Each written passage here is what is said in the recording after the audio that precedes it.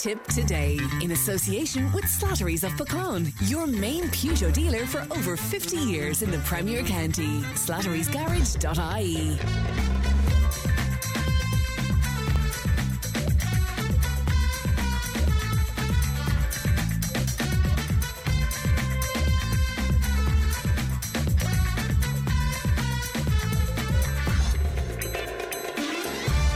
Good morning and welcome to Tipp Today this Tuesday morning. Alison here with you today. Coming up on this morning's show, community workers' strike over pay is suspended. Aontu rising through the ranks of Ireland's most popular parties. Should motorists get higher penalty points on bank holidays? The parish rule in GAA and how it might need a rethink.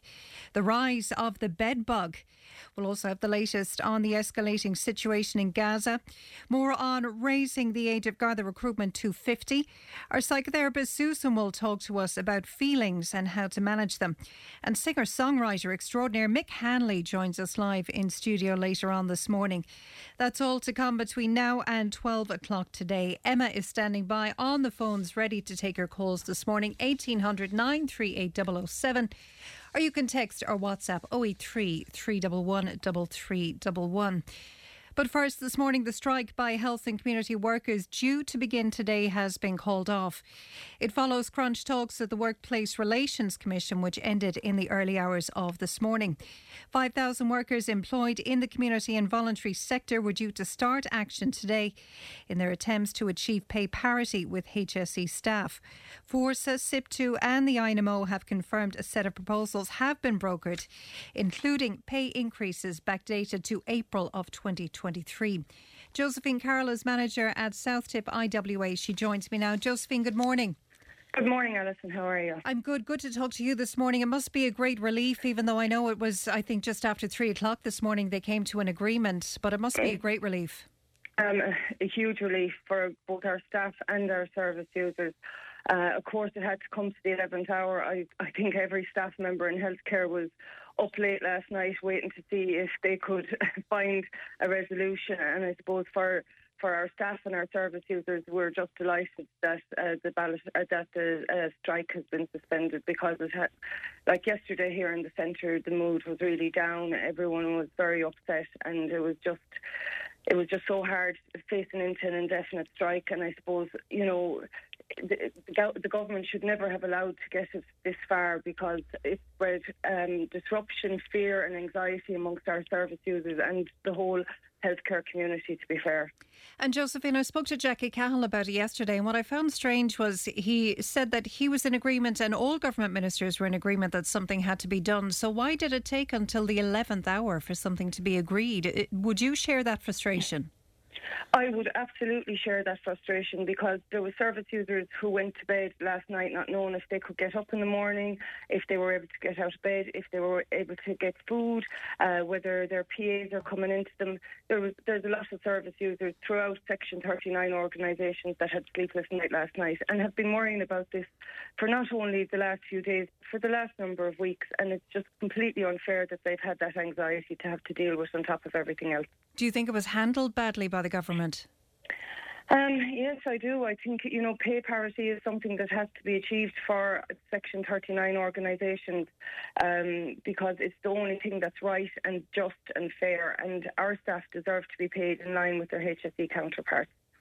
And under those proposals that were agreed last night, an offer from the government of an 8% increase in funding for pay. A 5% offer had previously been rejected by unions. Is 8% appropriate in your mind? Well, I suppose that will go back to the unions, and they'll have to take a ballot on that, and whatever people decide out of that. But I think the more important thing is that the talk to realign pay in line with the HSE is going to commence, and I think that is what we have to get to. It's crucial that the government must address the pay parity within the disability sector. Now, the only thing about this increase is that it's coming in 3 phases, although it will be backdated and will run until March of next year. The fact that it's coming in 3 phases, could that further frustrate workers, do you think? Possibly. I suppose we haven't really. The news only broke at 3 a.m. this morning. We haven't really had a chance to get an idea of the feeling of on the ground. We haven't really had the opportunity to let it all sink in. I suppose first and foremost, the most important thing to all of us is that our service users are being looked after in the coming days and weeks. And I suppose if it goes back to the ballot, we'll have to see what the vote comes from that, and then we'll have a better idea as to where we're going with it. There could be a long way to go on this, yes, because obviously anyone that's in a union will go back and vote as to whether they're accepting this offer. So it's not closed off altogether. There's still a bit to go, so we're just going to have to see what the feeling on the ground is like as more details emerge. So to read into that then, strike action is off the table for now, but not necessarily into the future. Well, I suppose it will all depend on what the members of the union vote in relation to it. It is going back to a ballot, so they will have to vote on that, and it will depend on the vote. I've seen that the union are recommending it, but I suppose the unions are recommending it, but everyone will have to go back to the table and see what they think when the full details have emerged. I suppose what is reassuring is that the threat of action alone was enough to get people moving on this. But as we said earlier, it's frustrating it took this point to get there. Yeah, we were hoping for a decision. Sorry, excuse me. We were hoping for a decision to have been made last week. And then I suppose we were praying for a miracle over the weekend, because we were seeing the distress and the upset that this was causing our service users and to our staff teams. I said it was like an air of depression was hanging over the centre yesterday, and anyone that knows the Irish Wheelchair Association in Tipperary, it's always a happy place. You're hearing laughter coming out the door every 5 minutes, and yesterday there was very little of that. It was serious. People were concerned. People were worried about what was going to happen to their service, and I suppose the fact that it was meant to be an indefinite strike really worried people in the fact that they didn't know when it was going to come back, when their service was due back. So that was a big concern. We understand that stress and anxiety this has caused to all service users and employees. So we hope that that we can draw a line under it and move on and go back to service. But it must be very frustrating. I mean, you're in there with, I think, carers as well as probably the most underappreciated, underfunded, underpaid workers in the healthcare system. I mean, how long more can people take that kind of frustration and that lack of recognition? Yeah, and that's it exactly. I suppose our carers are doing the exact same role as someone in the HSE, and to be paid $4.20 less an hour. And in some cases, they're working alongside each other, or they're going into the same individual in an assisted living service, or as home health, as people would know it, going in and supporting people in their daily living tasks.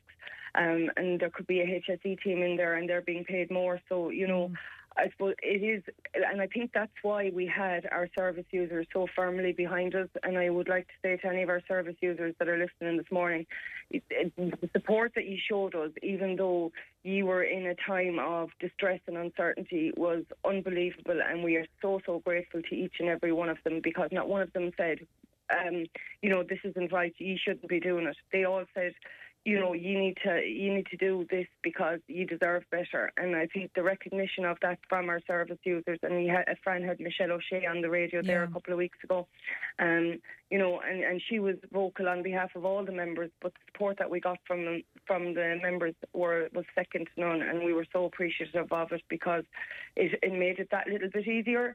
I'm not saying that it was easy by any stretch of the imagination, but it made it that little bit easier knowing that we had the full support of the service users, even though it was so frustrating. Oh, I can understand that, but I mean, you were forced into it, really. I mean, you had no other option. Josephine, I'm glad for you. It's good news to the story. I'm sure it's not the end of the story, but hopefully, look, it's a story we'll follow, and we'll talk to you again about it soon. Thanks so much for joining us this morning.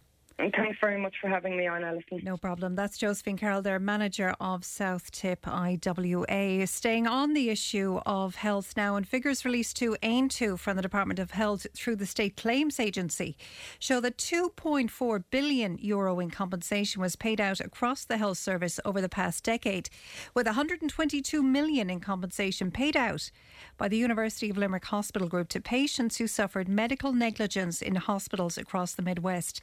Aontu representative is Eric Nelligan, who joins me on the line now. Eric, good morning. Good morning. Thank you for having me on. No problem, Eric. Good to talk to you this morning. These figures are very stark. 2.4 billion in relation to health-related compensation. I mean, what can we take from that?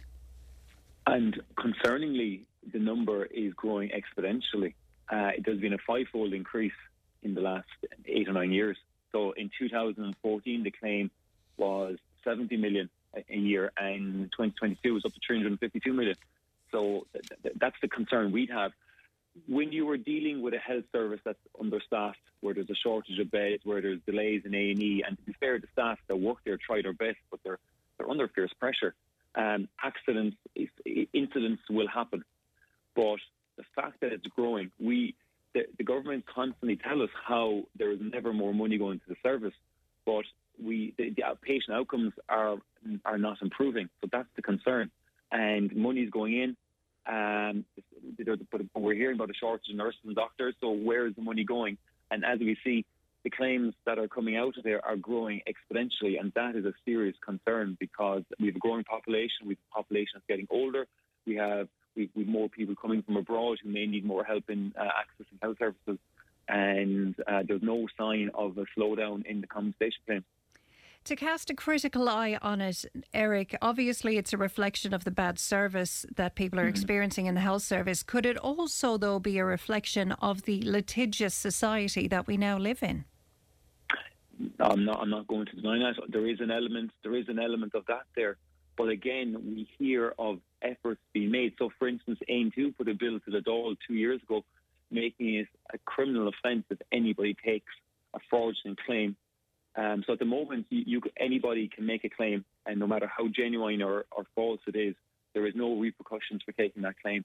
So Aontu put a bill in that would basically make it a criminal offence if you knowingly put through a fraudulent claim, and that bill hasn't progressed.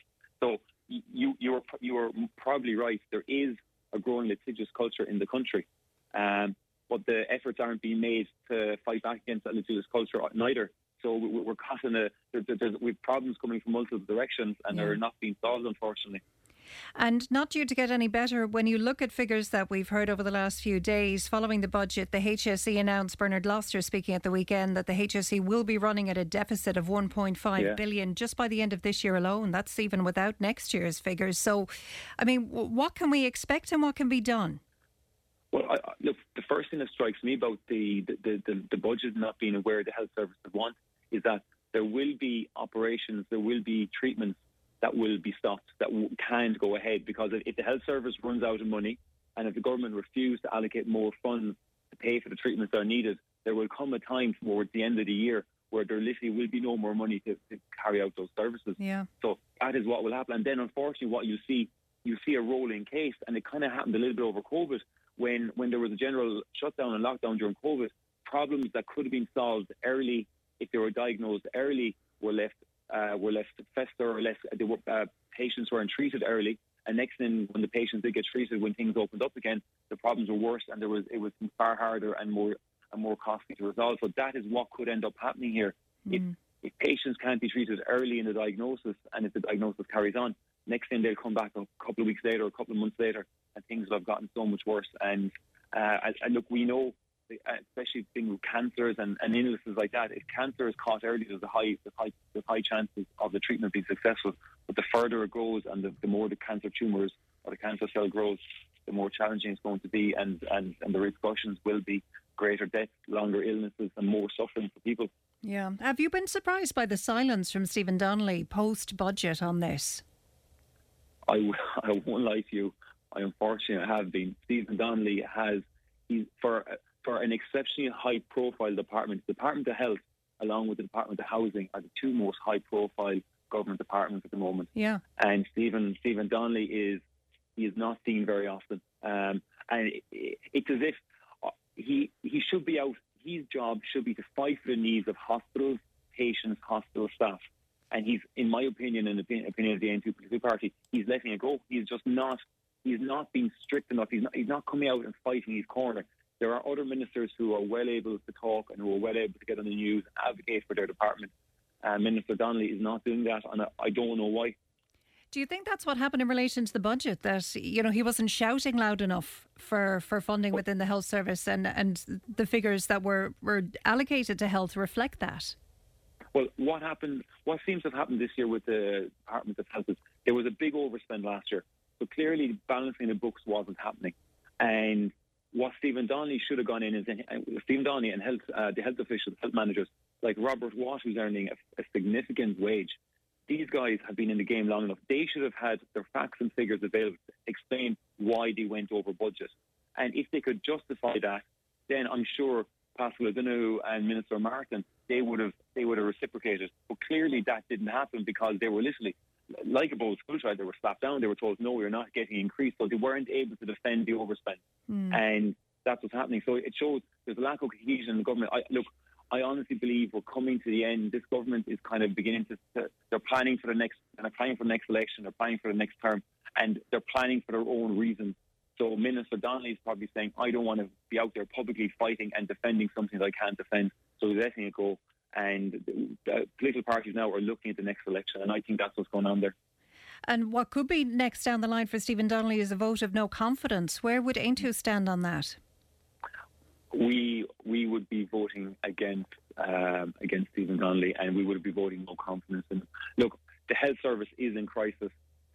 There is a lack of funding. The doctors and nurses are not happy. Patients are suffering. Anybody listening here who's been in an A&E recently will tell you how long they spend there. And it's not because of the staff in there who are doing their best. It's just the delays are there. We have a shortfall in beds. We have a shortfall in trolley space. We have a shortfall in medical facilities. And there seems to be, and this Fine Gael, I know Fine Gael have been in government now for probably 11 years, as far as I know. And what we've seen in that time is we've seen the population growing, but there's been no similar growth in the facilities available. So that shows a lack of planning. So there's just a lack. It's constant firefighting in the Department of Health. It's constant. There's an issue, let's solve it. There's no planning going on there. We've never had more money in the country. We're constantly hearing how there's significant budget surpluses, but when they try and build a hospital, it takes 20 years, just like the National Maternity Hospital or the Children's Hospital, I should say, that's been planned in Dublin. There's a serious. Aontu believe there should be change. There needs to be change at the next election. Hopefully, we'll be part of a government going forward. We're sensible enough to realise that we will be a minor party supporting a larger party. But if a larger party can get into power and show that they're going to make change for this country, Aontu will back whoever that party is. And speaking of that, Eric, looking at polls from over the weekend, Aontu now the fifth most popular party in the country, I believe, overtaking People Before Profit and Labour. Yeah. How did you feel about that? Were you surprised at that poll result, or were you expecting it? From an Aontu perspective, we are seeing our name recognition growing substantially. When I was out canvassing in the last election, I had to spend half the time on the door explaining to people who we were. That's not the case anymore. Internal polling to us have shown that we have doubled the number of people that are prepared to vote for us, and we've halved the number of people that are not prepared to vote for us. So that is Aontu moving forward. The challenge for Aontu is that we get no state funding because we just missed out by 0.08% in the last election. We didn't qualify for state funding. So everything we do is done by. We have one TD, we have a handful of councillors, and we can get no state funding. So everything's done by volunteers. So I'm talking to you here now, but I work a day job as well. Hopefully that will change into the future. So Aontu, I would see Aontu as a political party where I'm a normal person. I get up, I do my job, I help out. I got involved for what I think would be the betterment of the country. And most of the people in the party are like that. They're normal people. And that is resonating with the people we're meeting on the door. So hopefully council elections in next June, we will see a substantial growth into elected councillors, and then fingers crossed in the next Dáil election we will see an improvement in our TDs as well. I suppose the last thing on this before we move on is You mentioned we're the 5th largest party according to the last poll. We're actually the 3rd largest party all Ireland. So if you include Northern Ireland and the Republic of Ireland, we're now the 3rd party in terms of an all-Ireland basis. So we have potential for growth. What do you attribute that growth to? Like I said, I think it's common sense policies. I come out and I talk. I believe I talk, and the policies Aontu put out is we talk about what the people want, what the people on the ground are talking about. A lot of political parties, I would see, is they're very similar, and they're kind of tied into lobbyists and maybe NGOs and things like that. There is a big NGO group out there, and they have the ear of the government. And in the last couple of weeks, ministers have actually admitted that NGOs are funded to speak on behalf of the government, to say the things that they want to say. So I believe Aontu is one of the few political parties, if not the only political party, that's offering a counterbalance to that. Honestly, ask yourself, can you see a major difference between what the Green Party, Labour, Social Democrats say? Is there much of a difference between Fine Gael and Fianna Fáil anymore? Well, I'm sure they would argue there is a big difference, yeah. They would argue that, but analyse it and just see what they say. I don't think there is. But Aontu, clearly, we stand out with a different perspective. Some people agree with us, some people don't agree with us. That's fine, that's what politics is about. It's about giving people the option. And that's why we have been growing steadily in the polls. Now, we're still down there with the small parties, with the Labour, the Green, the people for profit, but we're now getting ahead of them, and thankfully, we're getting coverage, and the stuff we talk about is resonating with people. Eric, before I let you go, can I ask you about your reaction to the strike being called off at just after 3 o'clock this morning by health and community workers? We heard from Josephine just before you, who said she was very frustrated that it took to the very last minute for this issue to be addressed. What's your reaction to it?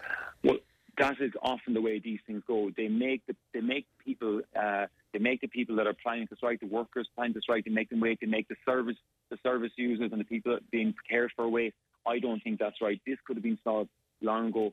The union sought a resolution to this long ago, and I see it in all actions. It's as if the government wants you to go on strike before they will actually talk to you about it. So the Workplace Relations Committee, they need to get involved. They need to get involved far earlier in the process. They need to talk things out and come to a solution. But ultimately, it is a good thing.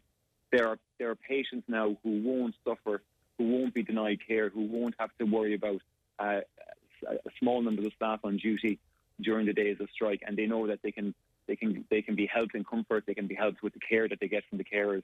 So I think ultimately it is a good thing. If the carers are happy with what they got, well, then it is a good result. But it's just a shame that it had to go right to the wire. Like you said, it was 3 o'clock. I woke up this morning and alerted my phone stating, thankfully, that the strike was off. Yeah.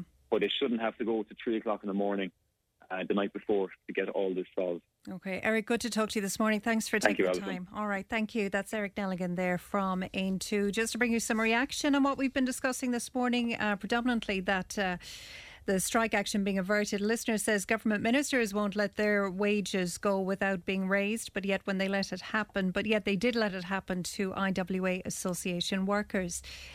Patrick says, I hope the people remember going to the polls how the carers and care workers are being treated in our country. The service they provide is invaluable to people. It's a disgrace how they are treated. Alan says, sick of hearing about people crying about pay rises. What about family carers who are expected to live on €180 an hour, 24/7, 365 days a year, when the minimum wage is €12? Considering the amount of money carers save the government, it's incredible. We need to care more about our carers. Barbara's on to us. She says, I'm a family carer, caring for my son 24/7 with no break, no right to a day off, receiving $236 per week for 168 hours of work. That's €1.40 per hour. Who would work that? And no working conditions. Also, in relation to a topic we will be returning to later on, we discussed it yesterday. This is the issue of the Minister for Justice announcing that she is raising the age of Garda recruitment to 50. Michael says the GRA man on yesterday said the Garda needs 20-year-olds and not 50-year-olds. What good are 20-year-olds with no experience stuck to their mobile phones? Some 50-year-olds I know are karate experts. That's from Michael. Keep those texts coming into us this morning. 083 311 3311 or 1800 938 007. Tipp Today with Fran Curry. With Slattery's Garage, puck on. You can't beat experience. With over 50 years maintaining Peugeot cars and vans, we like to call ourselves the experts. Call Slattery's Garage for a free vehicle health check today. 067 24111 or slatterysgarage.ie. Welcome back to Tip Today. We spoke to Niall Gainey yesterday. He's a sports law solicitor regarding calls for the GAA to re-evaluate its parish rule in relation to juvenile transfers. We posted it on our social media pages yesterday and we got a few messages from our listeners. William was in touch with us and he joins me on the line now. Hi, William. Hi, Ali.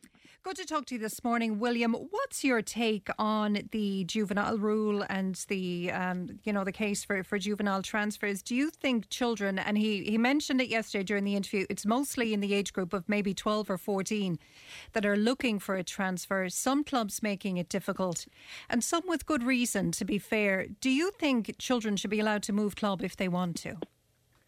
Well, I suppose the parish rule was there, I suppose, first of all, for a reason to set boundaries. But the bigger problem is that they're facing now is that the rural clubs in particular have lesser numbers and they're probably struggling to fulfil teams. There's many clubs over the county where they finished off only playing maybe an 11 or a 13 aside because they didn't have enough numbers to fulfil a 15 aside. They might be going back to lesser grades. So you often see where, because of not enough houses being built in rural Ireland there for a number of years, there was a lot of people that would have been building in rural Ireland just had to move into a town. And maybe some of those parents might like their children to come back and play with the club that they played with when they were younger. So it would give them a chance maybe of, going back to their home club where, they might hope and maybe in time that they might move back to that parish. Do you support that, William? I don't know how I feel about that, about kids playing for clubs that they're not... that they're not living in, that they play in their parents' clubs. I don't know where I stand on that. I think you should play for the club that you live in.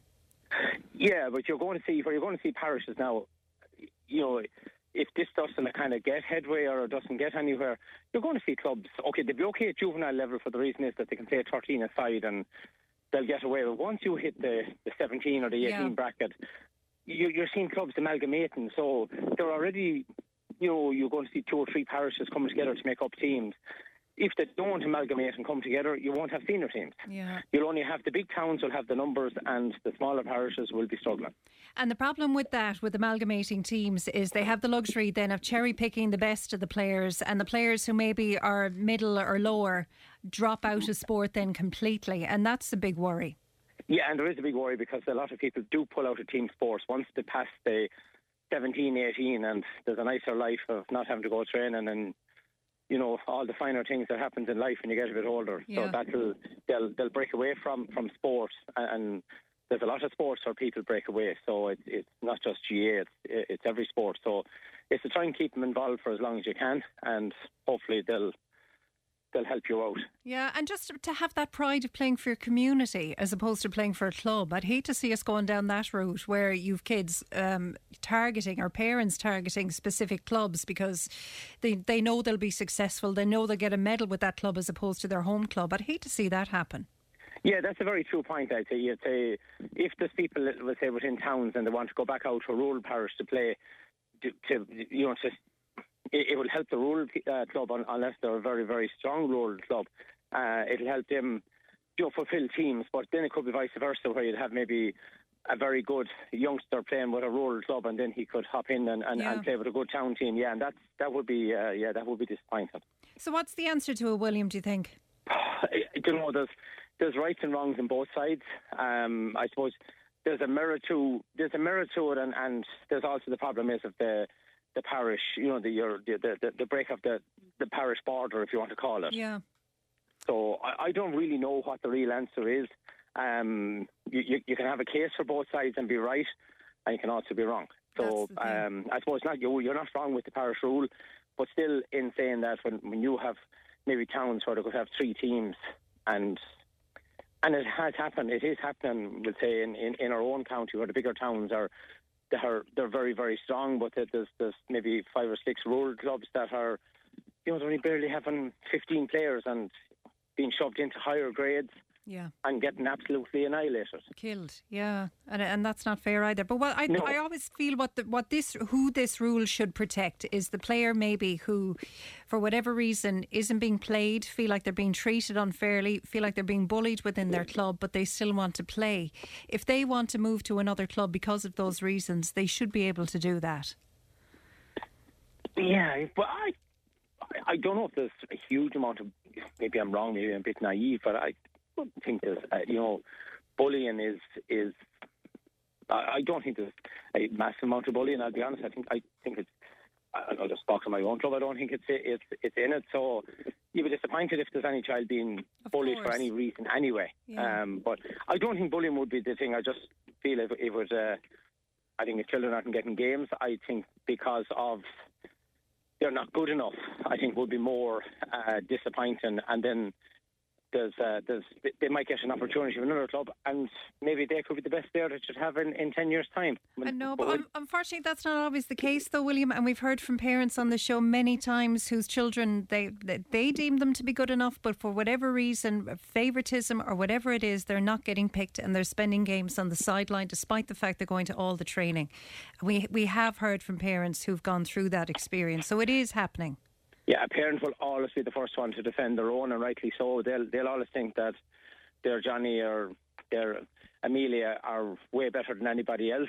So the parents is always going to have a biased view. I often feel that parents are probably, it's not a good thing to have too many parents over teams, because I feel that they're always going to have a bias to their own children, and that's just natural. That's a natural reaction. You're always going to protect your own. It's very seldom you'll hear a parent dropping their own child because they weren't good enough. They always want them on the team, and that's where other children maybe lose out. Yeah. I often feel that when players of adult teams come back and help out with the juvenile teams, that you get a more balanced opinion on the playing side. But I think they're now under 11 and 13s, and even maybe lesser 15s. It should be all about development of the youngsters and maybe winning. Maybe, I know it's a cliche. It's great to win, but it's more about development, I think. Absolutely. More than winning. And positivity and the pride of representing your community. I think that should always be to the forefront. Yeah, that should always be at the forefront of everyone's mind. Yeah. William, great to talk to you this morning. Thanks for giving us the time. No bother. Thank you. Thanks, William. We're staying on this topic now, and Joan joins me on the line. Hiya, Joan. Good morning. How are you, Alison? I'm great, Joan. Good to talk to you this morning. Tell me, what do you make of this whole thing? Well, the whole thing, I think there's far too much emphasis on children playing sport, and far too much emphasis on putting pressure on children today to be competing with each other. Right. Years ago, growing up, we weren't involved in any sporting activities. We ran around the field, we kicked the ball, we played a bit of hurling with our siblings or our neighbours, and there was no pressure. It was just fun. Yeah. Now, it seems to me today that parents are trying to fulfil their own dreams through their children. And children are suffering, and they are suffering. And if they feel like they can't perform, then they're going to feel inadequate. And this is going to cause a whole new problem for them. And constant training and the matches and the whole season is way too long. It starts in April. It's still ongoing now, and we're in October. Yeah. That's crazy, surely to God. You're looking at young children, Now, some of them are teenagers. And the other thing about it is, there's no individuality anymore. The kids, if the parents aren't pressurising them to play games, then the children themselves have to do it because their friends are doing it. Now, I don't understand all this thing about, well, my friend is doing it, so I have to do it. I remember one time I wanted to go somewhere, and I said to my mother, Mary is allowed to go, I want to go. And she said, if Mary got up and jumped off of the roof, would you do the same thing? You probably would, Joan. I probably would, but in fairness, that's the way it's gone. If you look at the youngsters today, there's no individuality anymore. All I have to see is a crowd of teenagers going to a disco. All the girls, they all look the same. They're all orange coloured. That's the style, they all have the false eyelashes. No, why can't we not have an individual? Why do they all have to look the same? We hear about we're being controlled. No, we're not being controlled. We are doing the controlling ourselves. I'm sick of hearing people on every day of the week saying, the government is controlling us, the health crowd are controlling, everybody is No, we're controlling ourselves. We're doing all of this, we're bringing it upon ourselves. For God's sake, a child needs to be a child. We need to have family time. What happened family time? Family time now is rushing and running to get to training, to get to a match. Daddy is going here with one of them, and Mommy is going there with another one of them. Yeah. You know, everybody is out working. They're coming home, they're rushing, choking, trying to finish their dinner, to tear off to training. Fine if you have only one child. Lovely. It's a big novelty. But you have 3 or 4 children, and they're all going in different directions. I know of cases like this. I know what I'm talking about. Yeah, no, me too, It's ludicrous. It's absolutely ludicrous. You're making me think, Joan, because I have 2 lads, right? And the eldest fella lives for sport and is on every team going, so we're always on the road. The younger fella then would take it or leave it. But there's a rule in my house: you have to play GAA at least until you're 12. And that kills him because he doesn't like it. But if he didn't do it, I've tried every other thing going. I've tried scouts, I've tried tennis, I've tried everything. And he doesn't like, he just wants to sit at home because he's a pure slob, and that's great for him. But I have to get him to do something. Am I wrong then to be making him to go to training? Well, I think you are, because if it was my child, I wouldn't make him go to training. Now, I have 2 children. They're grown up, they're adults. They're most well-adjusted adults that I know. No, I'm biased. But I know they are well-adjusted adults, and their parents themselves. And they didn't go. They had no interest whatsoever. One of my children, I was called to the school to say, this child isn't involved. I won't say which it was now. This child isn't involved in sport, and there's something wrong here. Yeah. Yeah. No, there was nothing wrong anywhere. So I just stood up. Just had no interest. I said, excuse me, I said, my child has other interests. Yeah. He likes to read. They like to play with themselves. They like to kick a ball around the garden. I see nothing wrong with that. Yeah. The same child loved swimming and was like a fish and still like a fish, you know. So, you see, just because in Ireland we have this terrible thing about if they're not playing sport, oh God, there must be something wrong with them, you know. There's nothing wrong. We're all different. Let us be individuals. Let children be children. Let them develop naturally and enjoy life, for God's sake. It's just trying to get them off the screens, Joan. That's the thing. Well, getting them off the streams, the whole thing here is that's not going to kill them either. Yeah. It depends on what they're doing. If they go outside and run around, encourage them to run around and kick a ball around with nobody competing with them in any way, shape or form, I guarantee you they'll enjoy doing it. Take them out yourself and kick a ball around with them. Throw a basket up on the side of the gable end and get them to play a bit of basketball. You know, run around and play with the ball. You know, well, do you know something? You're banging your head off for a I wall. am. I bloody am. Yeah. I can't get that child off a couch. No, that child is not going to change. And guess what? He's going to be a very academic child, because he's not just sitting at home twiddling his thumbs. Even if he's on a device, he's educating himself. If he's reading, encourage him to read. He likes to be like that. That's what that child is going to be like, and that's what that adult is going to be like. We need people like that. We need people who are studious. We need people who are going to be nice and calm and relaxed and laid back to make up for all the hype or people that are out there. Joan, you're like a warm hug this morning. That's what you're like. Yeah. And you see, you know, the world is such a bloody awful place and cruel. Yeah. So why are we not showing children that we should all live and let live and not have them all competing with each other? And to be honest about it, you don't have to be competitive in life to be happy and healthy and have a fulfilling life. You just don't. It's true. Honest, and I suppose with GA now, and I know a lot of kids thrive under these development squads and the kind of the rush to try and make them. But, you know, bringing them back, I think it's under 13 now you have development squads now. Is it too much? Yeah, it can be too much. You see, this is the whole thing.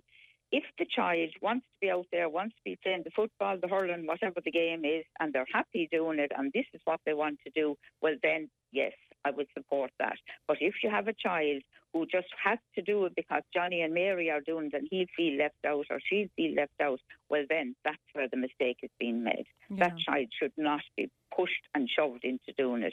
You're doing more harm than good, to be honest with you. It's like you're going against the grain with the child, in fact. You know, it's just hard to know what the right thing is to do. That's the thing, isn't it? Well, you see, you can only do what's your best. Yeah. You know, and every parent has to decide for their own child. But with my children, they weren't interested in sport, so there was no pressure put on them. They weren't interested in dance, and I had a huge interest in dance. Mm. Were you disappointed a little bit with that, though? No. That's what they wanted to do. That's fine. Yeah. You know, no problem. Yeah. Joan, a pleasure talking to you today. You opened my eyes, and you opened, I'm sure, a lot of people's eyes this morning. Thanks so much for talking to us. Just my humble opinion anyway, Alison. And it's always welcome. Thanks, Joan. Take care. All the best. Bye-bye. Big reaction to Joan there, just to bring you some of it. Listener says, Joan makes so much sense. Kids doing too much. My kids both played with GA until under 14s, then left. They play musical instruments and they're always outside down the fields. They've never played computer games. You lucky duck. Kids don't need GA, even though we are led to believe they do.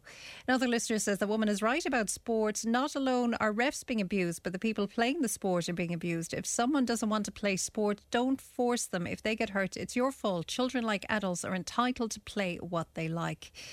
Another listener, in relation to the parish rule, says, I think transferring because of issues in a club is running from the problem. There should be strict policies within every club to solve any issues. No guarantee that the problem will not arise again in a new club. Far away fields, not always greener. The parish rule should stand. That's from one listener. Another listener says, I can't believe what I'm hearing. Playing for your so-called club when your club allows bullying is not good for kids. That's in relation to the conversation we had with William. Kids play where they're happy. It's a sport and a game, and it needs to be enjoyed. Another listener says that woman is right. And that's Joan we were talking to. They'll be sick of hurling before they'll be 18 by playing so much. A lot more coming in. I'll bring that to you after the break. Keep those texts coming in. 083 311 3311 or 1800 938 007. Tipp FM's Tipp Today with Fran Curry. In association with Slattery's of Puckane, Tipperary's main Peugeot dealer. Slattery's Garage Puckane, the name you can trust for over 50 years in the Premier County. Slattery'sGarage.ie. Welcome back to Tipp Today. There is what is being described as an epidemic of bed bugs right across Europe. The story really came to prominence during the World Cup, with Paris reporting a huge rise in bed bugs, and pictures even been taken of bed bugs on the metro. Colin Moore is Area Technical Manager for Rentokil, and he joins me now. Colin, good morning. Morning, Alison. How are you? I'm good. Good to talk to you today. Are you seeing this rise in bed bugs that we're hearing about? In Ireland, no. Currently, no. Really? No, we're not. We always have. This is what people forget. There's bed bugs in every single city nowadays. Historically, that might not have been the case. Historically, even in my tenure here with Rentokil back in 1997, we looked back at the data, and we had occurrences of bed bugs in some of the major cities, but that was about it. We did jobs, but then in the 10-year period after that, we noticed then it sort of spread around every single county. We had incidents of bed bugs, so that's where things are at, and some years we have ebbs and sometimes we have flows. This year we're kind of neutral on where we're at. Now we may get an influx coming down the road. We certainly have an influx of people making inquiries onto the website and things like that because of what's going on in Paris. Yeah, it's incredible what's happening in Paris, and I wonder, it's obviously to do with the amounts of people that have been coming into Paris for the Rugby World Cup. Can they be transferred like that from people coming in, from an influx of people? Well, this is the whole thing. So when we consider pests, we approach it like we have a little acronym we use, ERDM. So E is to exclude, keep them out at the very get-go.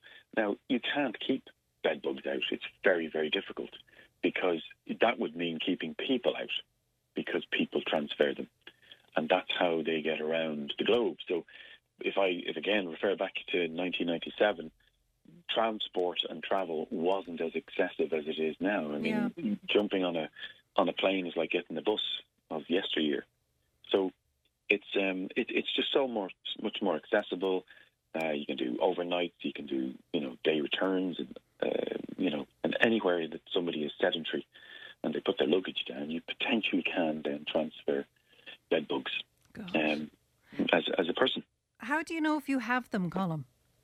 Sure, you've got one is, and it's not always a good one, where you get bites, but of course you can get sort of bites, and I use the term loosely. From anything really. It could be a medical reason. It could be you might just get an allergic reaction to whatever the product is used to clean the sheets, etc., etc. But bites is one. everybody, it's not the most reliable one because not everybody is going to react. About half the population don't react to bed bites at all.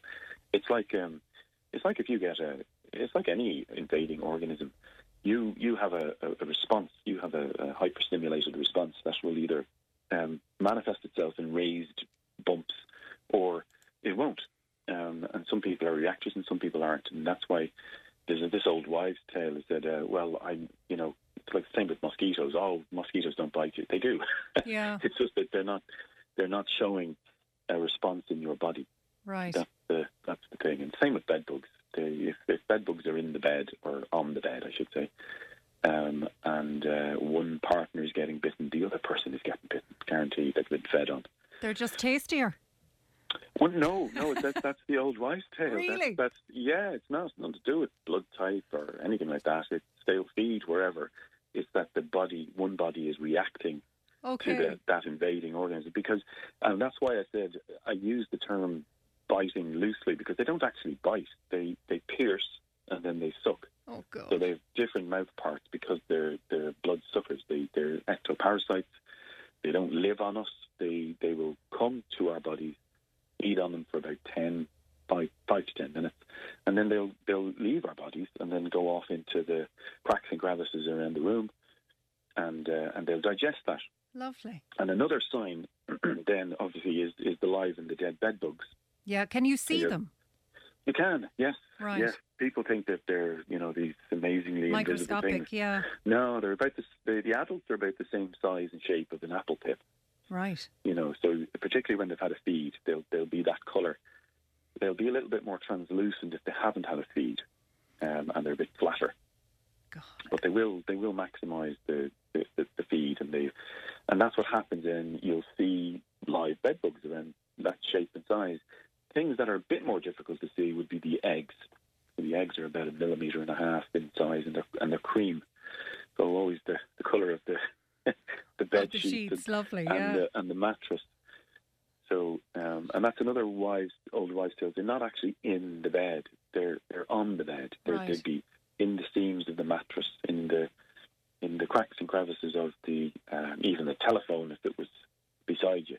They could be in the picture frame, the headboard, in behind the buttons and the mattress seams. A listener is wondering, Colin, what's the difference between bed bugs and fleas? And fleas? Yeah. Well, both will feed on blood, but they're a completely different genus of insect. One is the bed bugs would be dorso-ventrally flattened, so they're like discs, and they will crawl along the bed, etc., and then onto your body and feed. Whereas the fleas are designed, they're almost like inverted discs, and that's designed because they're crawling through hair traditionally, and that's the best shape that they have in evolutionary terms to maximise their feeding. Colin, I'm just running out of time, but very quickly, are they really difficult to get rid of? Because that's what you would hear, that their bed bugs are impossible to get rid of. When you know what you're doing, and when you know and understand the insect themselves, so where to look, where to treat, and how to treat, and it's all about awareness. Okay. Colin, great to talk to you this morning. Thanks for that. You're very welcome. All the best. That's Colin Moore, their Area Technical Manager for Rentokil. I meet you after that. Tip Today with Fran Curry. With Slattery's Garage, Puckane. You can't beat experience. With over 50 years maintaining Peugeot cars and vans, we like to call ourselves the experts. Call Slattery's Garage for a free vehicle health check today. 067 24111 or slatterysgarage.ie. Welcome back to Tip Today. A lot of reaction to what we were discussing in the first hour. Just to bring you some of it. Anne says, to me, kids have to be entertained all the time. When did you see a child climb a tree? Parents working all week and then they've to spend Saturday at the side of a pitch for an under 8 or under 10 blitz. That's from Anne. Another listener says, Anne's message was a great one. She said, my 2 children had no interest in sport in primary school, where they were seen as being weird, different and ostracised because of it. To be honest, it was heartbreaking. A child's social, academic and acceptance shouldn't be judged on their sporting achievements. Not once did their school embrace their talent in art, reading, writing and other hobbies. Both my children are happy individuals, not a fake eyelash or orange tan in sight. site. That's from Louise. Thanks for that, Louise. Also, Paul. Good morning, Paul. He says, I'm sorry, but I wouldn't agree with you about pushing children to play sport. Our fella hated the sight of sport, and we tried everything from GAA to cycling, soccer. It was a waste of our time and his. In the meantime, he was learning magic and is gaining a nice reputation, and only last night entertained the local Beaver Club, helped them to make magician hats and showed them how to do tricks. Joan is dead right. Let them be children. They'll find their own way, and as parents, just guide them and encourage them. Wouldn't it be so much easier if there was a book to show us how to be parents? You can sing it, Paul. You can sing it. Another listener says, my grandson was taken to a club when he was small, but I could see he didn't enjoy it. When I went to watch him, he stayed doing that sport until he was 8 and then stopped. He joined another club activity he enjoyed, and he's excelled in this sport. Parents need to listen to their children at all times. It's important for parents to know how their children are feeling about what's going on in their lives. Also, in relation to bed bugs, a listener says, I'm going away this weekend and now I'm tempted to cancel with the thought of bed bugs in my hotel bed. That's from a listener. Don't be nervous at all. As Colm told us, it's not that big of an issue here, despite what we're hearing in media reports. Seems to be just a problem in Paris at the moment. Another listener asking, how do you get rid of them? Very difficult. I think you're probably better off to get somebody professional in to do it. Otherwise, I mean, you're boiling, washing sheets and all of that, and then there's no guarantee you're getting them out of the bed. But don't worry, it's not that big of a problem here, so it seems. Now, moving on to our next topic. Noel Buckley, you might remember, and Michelle Aylward, they were in studio with me yesterday talking about their upcoming Community Talks programme. It's a very interesting initiative, and what they're hoping to do with it is tackle the growing problem of drug use. And what it will do is they'll speak to business owners at one stage. That's tomorrow's one, will be focused on business owners. Then they'll have another one for young people and parents, drug users also themselves, to find out how to better tackle the issues around illegal drug use. Now, one person who knows a lot on this topic, more than most, is Derek Russell, who is part of Ross Gray Stands Up. He joins me on the line now. Derek, good morning. Morning, Ali. How are you? I'm great, Derek. Good to talk to you this morning. What's your view on initiatives like these and others kind of like these that are you know, there's obviously good faith there and good intentions there, but do you think, is it enough to try and tackle the growing problem of drug use? Well, I was listening in yesterday morning to your speakers, and I thought it was great because every area is different, and the problem in every area, I know it might be all coming under the label of drugs at the end of the day, but you know, the problem in Clonmel might be the same as Rossgrey or Limerick or Donegal or wherever. And yeah, the initiative to have to, you know, speak with the business people and then to speak with parents, and we done that now. Initially, we set up a meeting and hoped to get 30 people at it, but 1,512 or something turned up to it. And it spiraled on from there. But I'm involved in numerous things around the country, and a man from Kerry said one day, it's a war and it'll have to be fought on the ground by ground troops. Wow. And it's just the truest thing he ever said. And it's like what the people down in Clonmel are proposing to do. They're trying to figure out what's best for their own town. And there'll no politicians or anything solve this one. It'll have to be solved by people. You know, we had a great initiative. We had lots of people come on to different committees that we had and whatever. But you also have to be wary too that the people come on to committees that are actually selling drugs, you know, and they'll just want to forward on the information about what's going on. Really? There's a lot of things you have to be wary of. Like, I stood up in front of different meetings in Rossgrey, and, you know, I knew there was people in the hall that were actively selling drugs. My goodness. But they were only there to educate themselves on what was going on and what was going to be tried to be done about it. And they're the things you have to watch out for as well, like. Wow, I can't believe that. Yeah, well, I'm afraid that goes with the territory. And I've done lots of meetings around the country and everything, and, you know, there's people that would invite me to do the meetings would say, you know, there's a handful of people here tonight that are the actual dealers.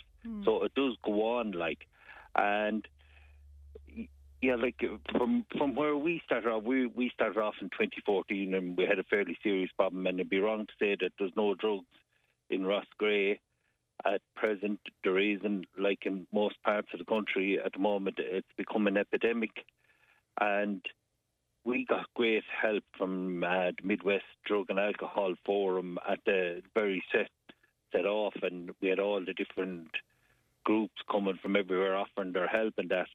But what it boils back down to then is the locals will always be there at the end of the day, because they'll be trying to, help out younger people and, try take back their lives off of, from the drugs people. And like to this day, we as a group, like, we've helped out 914 people. Now, obviously, they're not all from Roscrea. Some of them come from far away as Cork and different places. And that's our way of doing it. We have an initiative there that works. We've only failed with one person. Well done.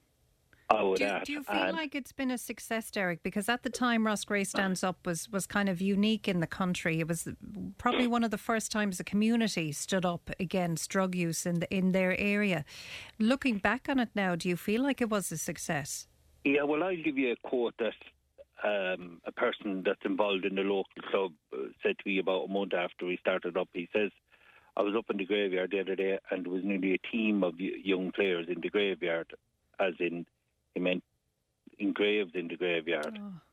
And, they were the harsh facts of it. And, we had very bad days and then we had good days, and that goes with everything in life. Yeah. But it's great when somebody voluntarily comes along and puts their hands up and says, I need help.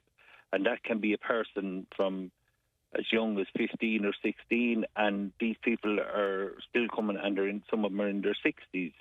And the problem is it's gone into a generational thing now. Mm. Like one time we heard these stories about up in Dublin, and it had gone on down into the next generation, but, you don't have to go to Dublin for it anymore.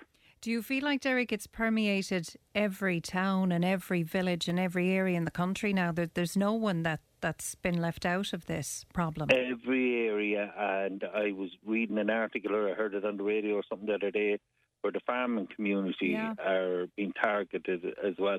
But it's not the farming community, it's every community. But I do feel like two people came from a GA club one night from well away from where I live, and they said, what could they do to try and solve the problem? They knew that a lot of their players were on drugs, and I said to them, well, you could bring in random drugs tests, and they said, if we done that, we'd end up with nobody. Oh, God.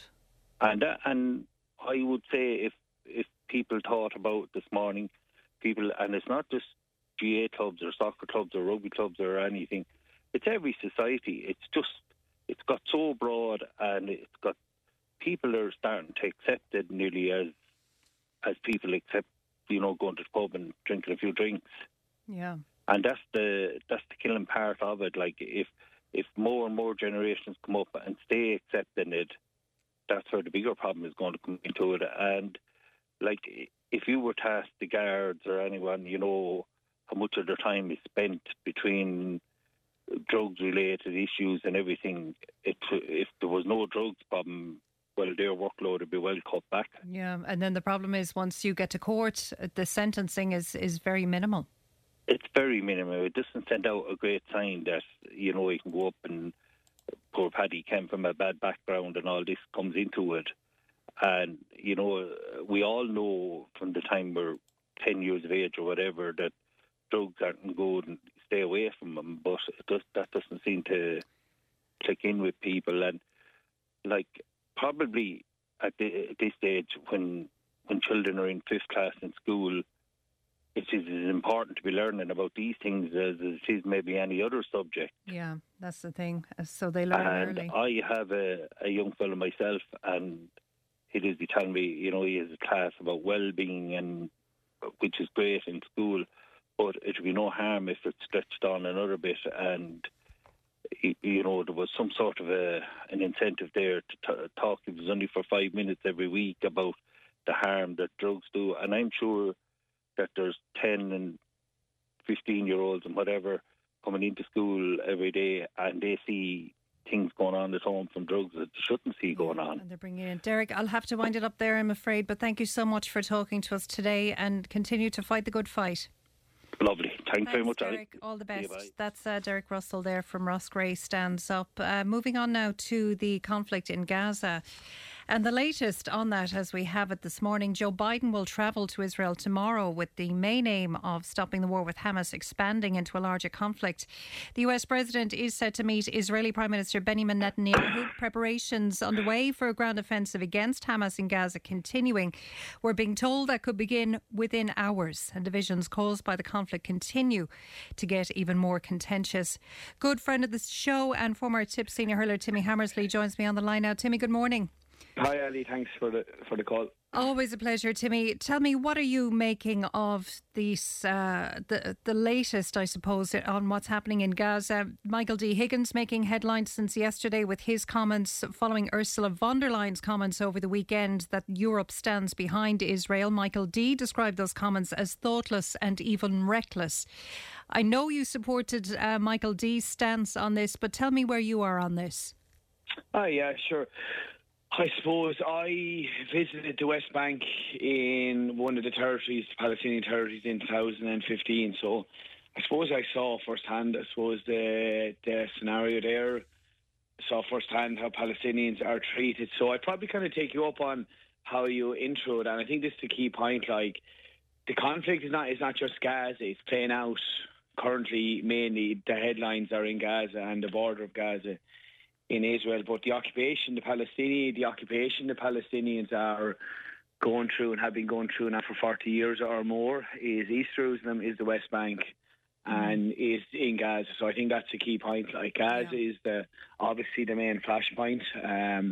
The occupation is the Palestinians are been going through a brutal occupation for a long, long time. I think it's still,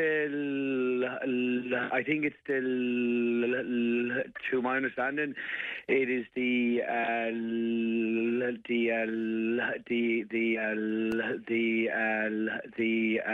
longest occupation in the world currently. That's right. And that's what they're going through. So the comments of Michael D., I fully back him completely. Ursula von der Leyen's comments were disgraceful, in my opinion.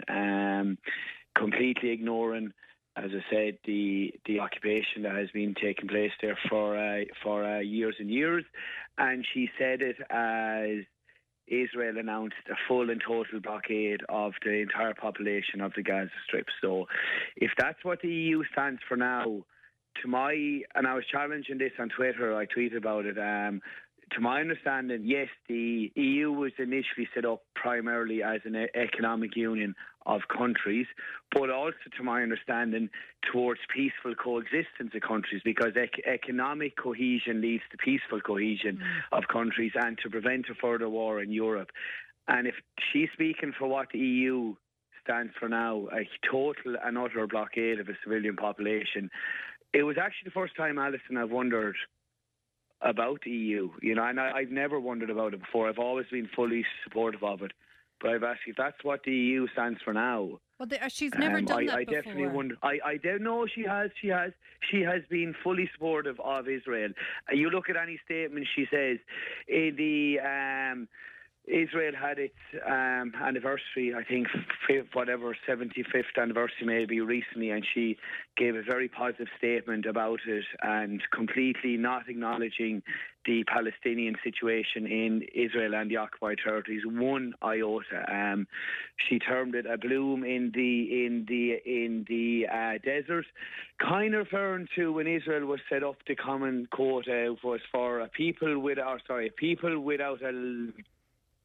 land, for a land without a people, and that phrase obviously ignored the Palestinians who were there previously as well. So that's kind of, if she's speaking for the EU, I'm not sure where the EU is going, to be honest with you, Alison. So, you know that there are people that will come out in responding to what Michael D. Higgins' response was in relation to those comments, and they will say that wasn't Michael D.'s place to do that. Oh, but he's doing that for years, Alison, hasn't he? And that's why he's the most popular president ever. And all those people, why aren't they standing against him. Not one of them. All the main parties, Alison, when he ran for re-election again in town, we know what he is. He's not a normal president. That's why we love him. Yeah. We vote for him. He speaks his mind. He speaks for the Irish people. Why didn't they go against him? They're all too afraid to go against him because they know they have the hope against him. So they can say what they want about him. He's the people's president. He speaks for the people. He is elected. Ursula von der Leyen is not elected by anyone. Yeah. Okay, he's elected. He has a mandate. She does not. I would back him to the hilt. But Alison, I think my point on the West Bank is critical. Alison, the attack by Hamas last Saturday week was absolutely brutal. Was a terror attack. Goes without saying. I condemn it totally. But I mean, there's such a manipulation of media. I see the likes of Alan Shatter there on telly defending Israel. He's never asked, does he condemn the action of the Israeli government? It's very important, but as bad as it was, Alison, and as I said clearly, in my opinion, it was a brutal terrorist attack. This didn't start last Saturday week with that attack. The occupation has been there for years and years. A few key points here. Here, Alice, because as you see on Twitter, the thing is so divisive, and obviously I'm landing on one side of, but facts matter, Alison, in this story. Get to the facts, because the media in this scenario, particularly American, British media, are not reporting the facts, okay? Here's a few nice ones for you now. 95% of deaths, 95 have been Palestinian since the conflict began. 6,000 Palestinian deaths since 2008, okay? Another one I read, these are UN verified now, so people come up with their own facts, but these are UN verified. The West Bank is a key one now. 7,000 Palestinians' homes have been demolished in the West Bank. 7,000, okay? And what has that created the space for?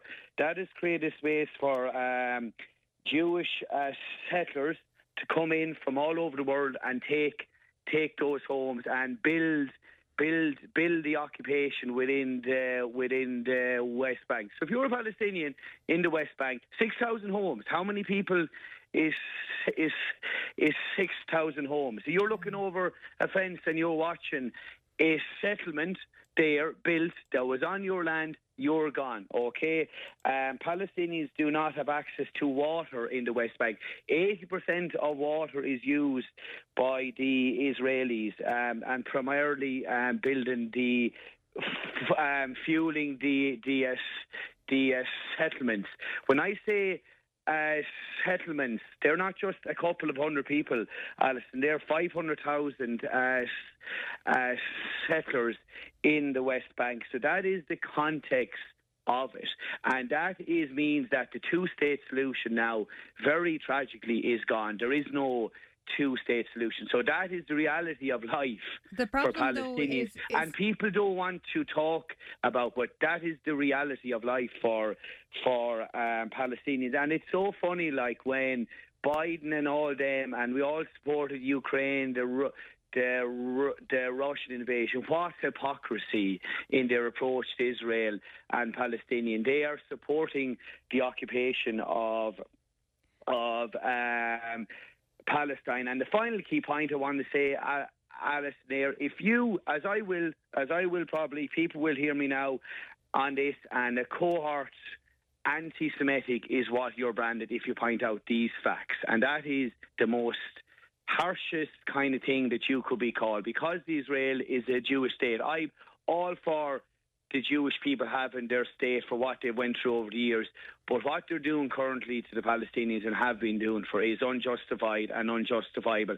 And the hypocrisy in the approach to Ukraine and Palestine tells its own story. So, yeah. Timmy, what's your view on the news we heard last night coming from America that Biden has already deployed an aircraft carrier to the region, and that 2,000 US troops are to be deployed to help Israeli troops on the ground? I mean, Israel now has the might of the US behind them. But why do they need more? Did they have the might of the US? That didn't happen yesterday, Alison. Yeah. €3 billion military aid per year to Israel.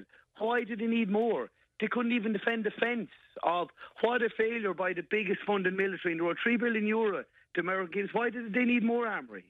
mean they're able to use the army they have, or they aren't either used. So I come back to hypocrisy, Alice. What hypocrisy by the Americans and by the leaders of the free world, and they're imposing occupation on and I'm not anti-America in every scenario, but in this I absolutely am. The leaders of the free world giving $3 billion a year to fund and they want to give more.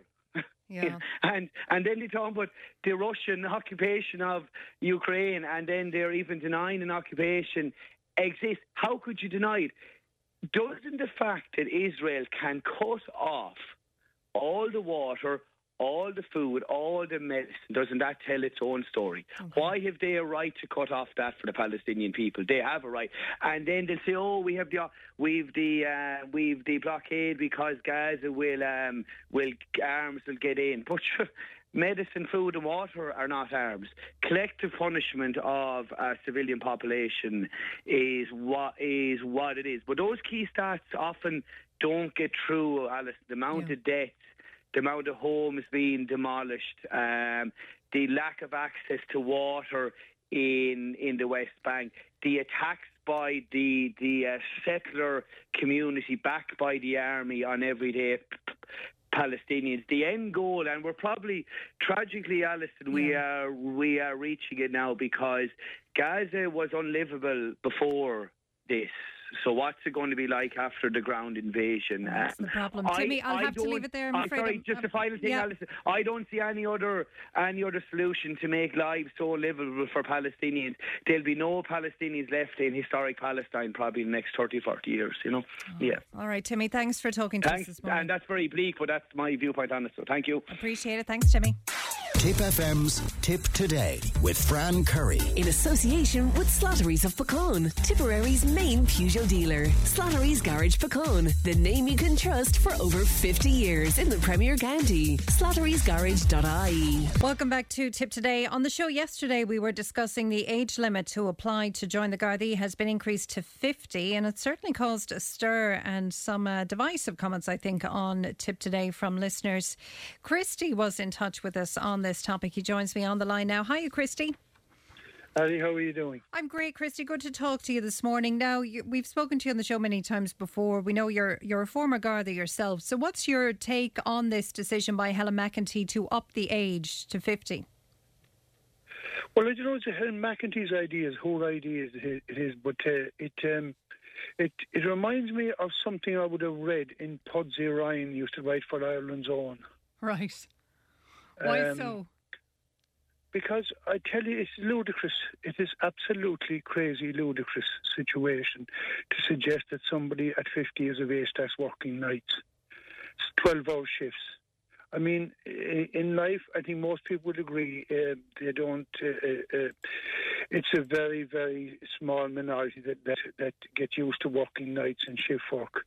And I can assure you, starting at 50 years of age, and you never up a night in your life, bar socialise, or maybe a child wake you up or something like that. Yeah. And I mean, the stresses and strains of a job, but I mean, I can only speak for myself. I retired. I did from 19 to 50 in the Guards, and I gave them 2 days with 50 and got out because I wanted, number one, I wanted to do other things in life, but number two, I was totally burnt out from shift work. Yeah, and it's funny you say that, Christy, because in all the texts we got yesterday from either serving guards or former guards, that was the big thing that they were saying, that nobody understands what shift work is like until you do it. And for people of that age, like what you're saying, of 50 or under, it's very difficult to start going into night shifts when you're not used to it, and the effect it has on the body. Well, put it this way, Terry, the system we had at the time is we started the week doing 10 to 6 nights. Yeah. And the same week, we finished the same week doing 6 o'clock mornings. So that's totally unsettling the body clock. Absolutely. Yeah. And I mean, look, I'm a great man for solutions, like, right? And I don't know who came up with this idea. I mean, You know, I mean, it is unprecedented that somebody would be still working in the front line, doing shift work at 65 years of age. Yeah. Now, the reality of it is that it's not possible. And I suppose the one reason I'm making the comment, as much as from a common sense perspective, is that somebody might have an idea and say, God, you know, I wouldn't mind joining the Guards at 50 or 45 or whatever it is. There are so many problems there because, number one, if he's living in a town and he has kids of a certain age, he'd have to move on anyway. He'd be moved, but his own kids could be friendly with kids that his father is dealing with, and there's a whole lot of complications there with social media and everything else. Now, I did it, but I mean, it was a totally different era, Alison. You know. Yeah. And I mean, I could look. I wish everybody whatever they want to do, but there'll be a few Walter Mitties who probably want to try it. Right? Yeah, I wonder will it be the lads maybe who, when they were younger, they tried and they didn't get in? Like you'll always have a few of them. Yeah, and the other thing about it is, I mean, from a fitness perspective, you know, if there are loads of young people failing the fitness test at the moment, right? And I mean, what kind of fitness test would be there for somebody joining at 50? Like, yeah, well, they say they're going to lower it. Well, you see, that's all right, lowering it. But you see, but if I'm, we'd say, joined at 23, and I'm 52, and somebody comes in at 50, and I'm probably just trying to get out as soon as I can, and I'm probably struggling with a bit of health, and somebody comes in at 50, and they're starting off, and they realise, you know, I can't do this. And I mean, let's call a spade. You're going to have these people going sick on a regular basis because you just can't hack it because they're not used to it. Yeah. And unless you get used to something early in life, it's very, very hard to get used to something late in life. I mean, if you forget about the stresses and strains of the job, which I wouldn't go into too much because that's another day's work. But your basic health requirements, how many hours sleep do you get? Because your sleep pattern is all over the place. But let's be devil's advocate for a second here, Christy. And let's say you have maybe a 45-year-old man who's very healthy, maybe worked in business for 20 years, let's say, and has decided he wants to quit that, always wanted to be a guard. So here's his opportunity. Has always been fit, has the benefit of working in another industry or another area, so he can bring that experience into the Guards. It will be fresh eyes, it'll be fresh feet, it'll be somebody who's energised and eager. Should we not welcome that no matter what age they are? Come here, Alison. If it's practical, I would welcome anything. Absolutely, 100%. I'm talking totally from a humane perspective. Right. I'm not talking from a professional perspective at all. It's totally from a humane perspective. And I mean, I heard the Minister for Justice the other day saying they can go into different areas in the job, detective and everything. Well, number one, there's probably a vacancy in every town, maybe for one or two detectives. So there's no vacancies there. But you don't start off being a detective either. You have to work your way up. But you see, I'm just saying how ludicrous the comment is. Like, yeah. I mean, you have to gain experience. Look, I was offered the job 1,000 times. I wouldn't touch it because I drank enough when I was off duty because I'd be always in the pubs if I was on duty because that was the nature of the beast at the time when you were looking for information and gathering information pre-CCTV. You know, you had contacts and all that. But, I mean, I couldn't see anybody being effective and having the experience and the opportunities in smaller areas in particular to go into plain clothes within 10 years of joining the Guards, I'd say. Yeah, it probably wouldn't happen. And what about would the pension thing be a worry as well? I mean, if you have someone, I know 50 is the upper edge of what's now allowed or what's proposed to be allowed now, but that would mean then that they'd have maybe 16 years at most in the job before they'd maybe have to retire. They mightn't have much in the pension pot by the time that comes, and that's surely a consideration for somebody who's approaching 50. But you see, Alison, I wouldn't know enough about that there, you know. I wouldn't know enough to comment on it. But I mean, was this thing given any thought? I think somebody read it somewhere, and as I referred when I was out with Fran before, somebody in research and planning or something come up with this idea. I mean, if the feedback you're getting from ex-guards or retired guards are that this is a ludicrous situation, why in the name of God didn't somebody ask a retired guard? Well, I suppose what they're doing is they understand now and they recognise now that they can't attract young people to the job for various reasons. So what they're doing now is trying to widen the net a small bit. Well, you see, I agree with that, but I mean, the solution must always be better than the problem. Yeah. You know? And if this to me isn't even a cosmetic exercise, it's not where I'm coming from, because there's no logic, there's no sense. I mean, put it this way to you: if anybody that wants to join the Guards, the very best look to them. All I'm saying are the practicalities of it, the problems that they're going to face going forward, and it's totally 100% from a humane perspective I'm coming from, that it won't work. It won't work because somebody's trying to hang on, you know, as you say there, to 65 or 66. I mean, the chances of somebody joining the Guards at 19 and staying until they're 65 or 66 is zero. Absolutely. I mean, I think. Look, all my generation walked away at 50. You know, and if they had 30, if you're 30 years, yeah. If they had 30 years done, you were gone. Because I had reason to go because I was inquisitive. I always wanted to do other things in life, but I certainly would have went anyway because I'll be honest with you, my health had taken enough of it. Yeah, and mentally, I would imagine by that stage you'd seen enough, you'd dealt with enough. Well, you say that, but I think as the years go by, the more the more of a sponge you become, and the less that, on a personal note, I would say you know, if you join something, you learn something at a young age, it becomes a way of life, you know. Yeah. And I suppose it is like life. A lot of my generation married young, we had kids, and you hadn't an option of leaving. I mean, it's a whole different environment out there. Yeah. And I certainly would be looking elsewhere for solutions rather than suggesting giving people probably false hopes and false dawns about joining the Guards at 50. I just think it's not the way forward for the person that the applicant, or the solution to a problem where they have a problem with recruiting. The problem with recruiting, I don't have solutions to it. Most people are saying they're not paid enough, and I agree with that 100%, because I think everybody should be paid. But you have to look at other ways, surely, of solving a problem rather than depending on somebody who's lived a life and now expecting to start working shift work. Yeah, I suppose shift work is the big thing. And when it comes to the fitness test, Christy, what I never understood, I know the fitness test for the Guards, well, a few years ago anyway, was certainly quite strict, and you had to pass it, and it was a tough fitness test. But once you pass that test, you could join the Guards and there's no more fitness tests. You can let yourself go. You can lose all of that fitness. You're never tested for fitness again. That never really made sense to me.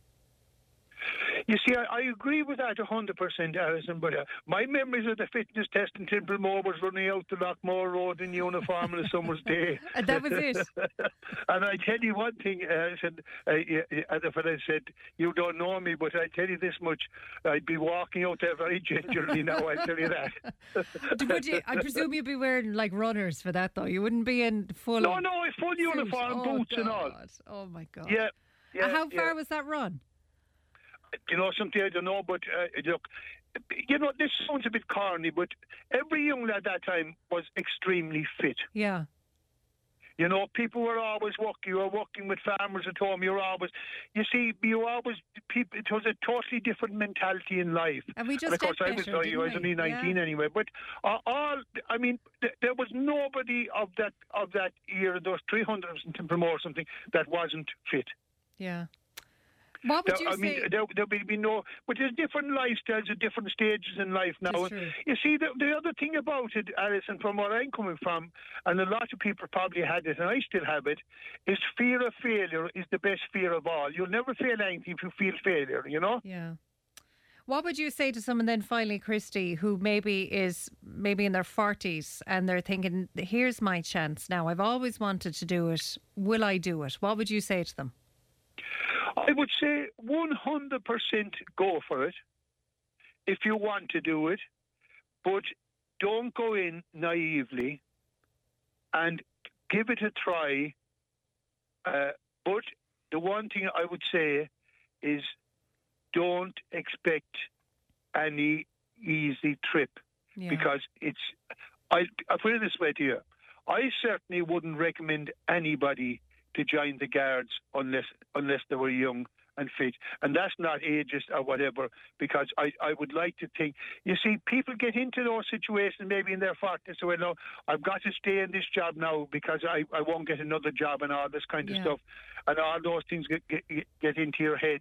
And I look, I'll be honest with you, the job in general, there is no problem. If you can communicate with people, respect people, gain their trust, the job is simple. But it's just the way of life, the shift work is an absolute no-go area for anybody. You're going to suffer with your stomach. You're going to suffer. Your home life is going to suffer if you have children. You know, it's a totally to start going to bed at night and getting 7 hours sleep to going to spend most of your time sleeping on the couch, which I did. Yeah. Not to wake anyone. Christy, we'll have to leave it there for this morning. Always a pleasure. Thanks so much to talk. And you as well, and the best of luck to you, and thanks. Bye. Thanks, bye, Christy. bye. Listener says, Joel says, I think this moving the Garda age to 50 is a kickback from the Minister and Commissioner Drew Harris for the no confidence vote. Keep those texts coming into us this morning, 083 311 3311 or 1800 938 007. Coming up next, Storm Babe. If it matters to you, it matters to us. Call Tipp Today on 1800 938 007. Tipp FM's Tipp Today with Fran Curry. In association with Slattery's of Pecan, Tipperary's main Peugeot dealer. Slattery's Garage Pecan, the name you can trust for over 50 years in the Premier County. Slattery'sGarage.ie. Welcome back to Tipp Today. Listener says, listening to the retired Garda speak, I can see why new Garda recruits are not successful. He needs to open up his mind and allow change. And the way he's speaking, it's like he's speaking about joining the KGB. That's from one listener this morning. And now, just looking out the window, it's dark enough out there, but it doesn't look too bad so far. But Met Éireann has issued a status orange rain warning for Cork and Waterford. That will run for 6 a.m. until 6 a.m. on Wednesday, and a status yellow alert in place for the rest of Munster and us here in Tipp, of course, as well. The UK Met Office has named this weather system Storm Babe. Cathal Nolan from Ireland's Weather Channel joins me on the line now. Cathal, good morning. A very good morning. Good to talk to you this morning. Cathal, what can we expect today and tomorrow? Well, really, I suppose over the course of the following 48 hours, we will see pretty inclement conditions across the country. The rain is spreading northwards at the moment. It will certainly start to affect all of the county inside the next hour or so. And with that, I suppose we can expect to see some heavy falls of rain as we go through the afternoon, evening, continuing on through tonight and really for much of tomorrow as well. On and off at that point, it will be showery in nature.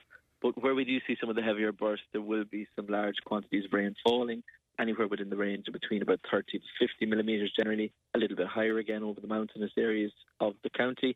And I suppose really the long-term picture, even looking up to the weekend, is this particular storm depression, Storm Babe, it really just seems to hang around. It doesn't seem to pass through that quick. So we can expect pretty inclement conditions as we go on through the remainder of the week as well, unfortunately. OK, because we had a great weekend last week, and I had a feeling at the time, is this kind of our last hurrah for the year? It looks like it probably might be, will it? Too good to be true that might last anyway. But no, it certainly seems to be that we're entering into a pretty unsettled spell of weather at the moment. Looking at the long-term trends the next 10 days, it's areas of low pressure moving in off the Atlantic. So I think that's really that seems to be the outlook for the next while. OK, so the next 10 days are kind of more the same. Rain, not great conditions, but Babe itself probably only 2 days, you reckon? Babe itself, it's a complex area of low pressure, so we expect to see the actual centre of the low itself pretty much just move around across Ireland and the UK for the next 4 or 5 days. So really it's probably not clearing fully until the early days of next week. Between now and then, it'll just be a case of intermittent spells of heavy rain at times. There will be some brighter interludes as well, but in general, it's pretty unsettled picture as that low pressure system just hangs about for quite a while. Right. Carl, I have to ask you, because I saw a couple of reports in the last couple of weeks warning that we're in for another beast this winter, that we're going to have snow. Some people even reporting that we could have it for maybe 2 months of snow. I know you can't predict weather this far out and for that far away, but I mean, what's the likelihood of that? At the moment, in terms of looking at a long-term forecast, I suppose, as we go on through the course of the winter, it's very difficult to say at the moment. Really, what we do as meteorologists looking at long-term pictures is we just try and assess basically trends that we can see. So, for example, at the moment, we know that we're in an El Niño pattern. When we are in El Niño conditions, typically what happens is we see a colder start to the winter and then a milder kind of end to the winter. So if you were judging by that, potentially you could say there's a higher chance of colder conditions in the first half of the winter. So as we go through maybe into November, December, and then as we get the far side of Christmas, let's say into January, February, March, there's a higher chance that we see maybe a little bit milder conditions with the Atlantic taking hold. That's just a general trend, of course, that does not always follow through. And when we're looking at such long-term forecasts, we're really just looking for signs, signals, and kind of going by past precedent. So that would be what I would be thinking at the moment. But as I said, it's a long-term weather forecast. At times, we can struggle to get 7 to 10 days in advance. Never mind going ahead 3 to 4 months in advance. Absolutely. Carl, always a pleasure to talk to you. Thanks so much for taking the time for us this morning. Pleasure as always. Thanks. That's Cathal Nolan there from Ireland's Weather Channel. Yeah, look, I think everyone's preparing for it anyway. I saw the flood barriers going up down on the River Shore in Clonmel yesterday. So I think everyone is getting ready. Whether or not it's a bad one remains to be seen, but it's on the way. So maybe make sure the coal and the turf is in for tonight, because we're battening down the hatches.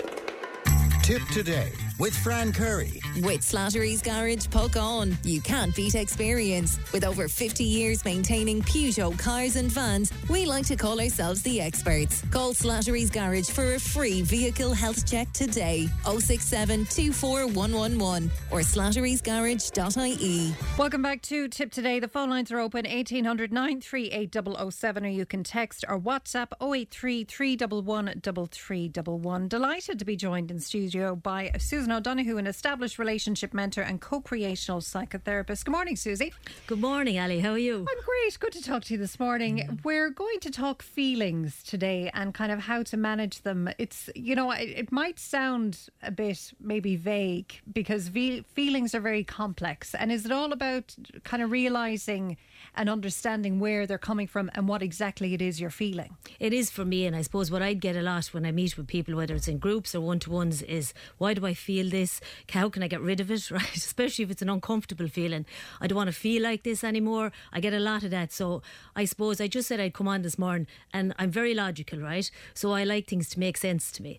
So I suppose when I heard this modality and the way it works and how our feelings work and what they mean to us, it's not anything flimsy, or it's not just, you know, for no reason. Everything makes sense. There's a reason why we feel the way we feel, and our feelings are fueling our behaviours.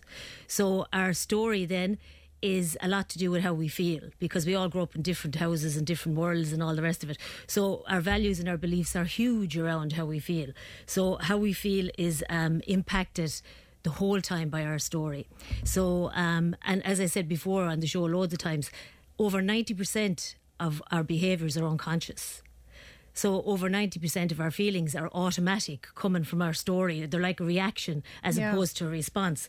So I suppose if we can make sense of them and understand where they're coming from and why we have them, it makes them easier to deal with then. And especially if we have children or family members that, you know, our kids might be overwhelmed. So if we can explain to them what our feelings do for us, it helps, doesn't it? Yeah, but because it's a reaction, a feeling is a reaction, you will have a lot of people who will say, you know, you need to change how you feel about that. But if that's your immediate reaction, that's a very hard thing to change. See, you know, I'm allergic to changing how you feel. Yeah. See, my take on it, right? And for everybody out there, you know what? I always say to everybody who comes to sit with me, take on what sits right for you. Because it's important, because I'm not the expert on anybody. I'm the expert on myself, and you're the expert on yourself. So if it sits right for you, that's what you take on, right? Because that's where you're at then, and that's where you need to be. So what I would say to most people who come to me is our feelings are about us and for us. They're created by us, right? Where else could they come from? We're creating these feelings, right? So it's an ingenious creation, whether they're protective feelings, right, which is the unconscious stuff, or whether they're open conscious feelings. And what I mean by that is the stuff that comes from our values and our beliefs. You know, sometimes you'll see people and they'll go out foreign, or they'll go out and they'll explore different things in life, and they'll come back and they'll have a different opinion or a different perspective of how they look at things. And that's what I mean by that. We're very closed in how we see things if we're coming from our story the whole time. So it's nice to be open to different things, and to do that we need to understand where our feelings are coming from. So they're coming from us, they're about us, and they're created. We're geniuses, right? Because we create these feelings which impact our behaviours. Yeah, so we'll act out of our feelings. That's our behaviours. So how I see it then is I see that our feelings never lie. So if I see it like we have two different types of feelings, right? We have what I like to call welfare feelings, which are all the lovely ones, right? They're the beautiful ones, like love and kindness and compassion and joy, all these gorgeous feelings, right? They don't really impact us as much as the emergency feelings. Emergency feelings then would be coming from fear, anger, anxiety, depression, hate, lust, all those ones that are really strong. And one thing I know for sure is the stronger the feeling, the more urgency there is to have a look at what's going on for you. Yeah. Right? So what we're doing is our feelings are letting us know what's going on inside for us. So they're a way in to look at how it is for us right now, and then it's a way in to look at how was it for us before. How is it that we're feeling this way? So it's a way in to leave us connect with ourselves. And like lots of people have said to me, oh my God, you know, like all this, you hear all this stuff like just sit with yourself and sit with your feelings. To me, that's what it means. It means making sense of them. Why do I feel the way I feel? You know, how is it that my feelings are coming up so strong for me? What's going on for me? Because remember, it's coming from you. It's not coming from anyone else. Will it always trace back to something that happened early in life? I believe it does, right? And that's my sense of it. And I say it to everybody, whatever, I could come on the show in 3 years' time and I could have a different, because I might, you know, have a different perspective on. Yeah. But that's how I felt for a long, long time now. It always goes back to something that happened to you. And I suppose, I don't know, do you ever hear Dr. Bruce Perry? He's a neurologist. No. He wrote a book with Oprah Winfrey. They co-wrote it together, right? And it's What Happened to Me. Right, it's a nice read. What I did was I listened to it. I got it on audio because they talk back and forth to each other in the book, so it's easier to listen to it. But she expresses how she had this fear of being at night when she was sleeping by herself. She used to be overwhelmed with this fear, right? And even when she was, I suppose, you know, really, I suppose, popular and everybody was mad about her, and she was living in Chicago and she had her own big posh apartment in this lovely building with all security and everything. She woke up in the middle of the night one night and had this huge sense of being threatened, and she didn't know why, right? So I found it quite interesting now the way she linked it all back. And then she said she actually picked up all her stuff and went to the hotel next door, right? She didn't know why, she didn't know what was going on for her. And then it came to pass, make a long story short, that she connected it back to when she was living with her grandmother for a couple of years when she was small, really small. And she used to sleep in the same bed as her grandmother. And her grandfather, I don't know, was it dementia he had or Alzheimer's, but he had one of them. And he kind of got violent. So the grandmother used to always prop something behind the door so he couldn't get in, right? And this one night he got in anyway. And he went to choke the grandmother in front of her. And she was only about 6. And then she linked it back to that eventually, but she had blocked it out, which I think were amazing that we can block it out. Yeah. That because it was too painful for her, and she wouldn't have been able to live her life if she would have, you know, like she had no safe place to go with it. So then when she found a safety with somebody else to talk about it and express what was going on for her, she was able to link it back to that. And that to me is the power of us. Yeah. Yeah. How can you differentiate between your gut and your feeling? Because sometimes I think I'm a big believer you should always trust your gut, but the two can often get confused. So how do you know the difference between them? Right, so I suppose for me, I think of the brain, the heart and the gut, right? I think they are the senses that we need to be listening into, right? And your gut is as powerful as your brain or your heart, you know? Yeah. And I think you can feel it in your heart, you can feel it in your gut, and you can feel it in your brain. And I think when you do, it's important that you listen. I think your gut feeling is huge for us, isn't it? But we tend not to, you know, because we grew up in society where we're told don't listen to your feelings, what you're talking about, they're flimsy, you know what I mean? Block them off. No, you shouldn't feel that way, you should be feeling this way. They're dismissed, they're minimised, you know. But for me, feelings, it's all about how you feel. Yeah. And it's not fluffy or it's not anything. It makes sense. It makes sense that if we link it back to how we feel is a way of letting ourselves know what's going on inside for us. It's like an alarm bell going off when it's the emergency feelings. It's like it's screaming out to you. And if you don't listen, you'll notice it gets more loud. You know what I mean? Stuff will come in a bit more heavy. You might get it in the emotional sense starting off, but eventually it might become physical for you. Yeah. And it'll stop you to make you listen. You know? Do your feelings influence your gut as much as your feelings kind of a feeling in your gut, isn't it? Yeah. Yeah, it's that sense of felt sense in your gut that something's not right. So to me, that is a feeling, isn't it? Yeah. You know, or that heartfelt stuff like heartbroken or, you know, joyful. You know, they don't all have to be bad feelings. Yeah. You know what I mean? There's lovely feelings as well. But the thing about it is, I suppose, is we don't focus so much on the lovely ones because they're nice. Yeah, it's like the good child. You know what I mean? You don't focus on the good child in the classroom, even though they might be as in much trouble as the child that's acting out. But like the thing about it is the ones that are really strong and really hit you like a ton of bricks, that's calling for you to listen to them. Yeah. It's not against you, it's for you. Do you know what I mean? Yeah. And a lot of people think, oh, my feelings, like they hurt so much, I don't want them there anymore. Without them, we'd never be able to, I suppose, live a conscious life. And to me, that's what it's all about. It's about getting that consciousness about what's going on for me. My God, why is this so painful? What's happening inside for me now? And I will say that it's not an easy journey and it's a painful journey sometimes, but I do believe that staying unconscious is way more painful. Will you ever eliminate those negative feelings completely if you work on them? Yes, I don't think they're negative. Right. Yeah, right? I think they're positive because now, remember, they're not doing anything bad to you. They're alerting you to the deeper pain that needs to be touched into.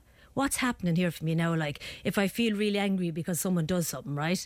And there could be 6 of us sitting in a line here and the person could do something. Maybe one of us will feel angry. Maybe 3 of us will feel angry. How is it that that's touching into something in me now? Yeah. It's funny. Yeah, and our perspective, everyone's perspective on it, the exact same conversation or the exact same incident or scenario is very different. Yeah. And it's hard sometimes to get someone to understand why you feel a way about something that they don't feel. Yeah.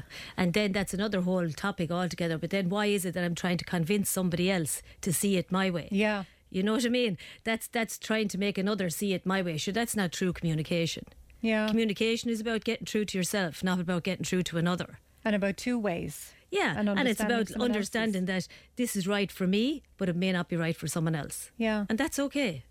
What if you're someone, though, that's hardwired to always think negatively about something? And I know people like that, and they will always say to you, I feel like I'm protecting myself by looking at the worst case scenario, so I'm prepared for it in some way. And if that doesn't happen, great, but at least I'm prepared for it. Makes complete sense, doesn't it? Right, yeah. Because now I'm lessening the fall, basically, you know, like now I'm lessening the hurt that's going to come if it doesn't work out. It makes complete sense. And then I'm wondering, how is it that person feels like that? What happened to you that made you, you know, lessen what you want all the time to make it sound like it's going to be the worst scenario? How is it? What happened to you that you feel like that? Yeah. Because obviously there's a reason for it.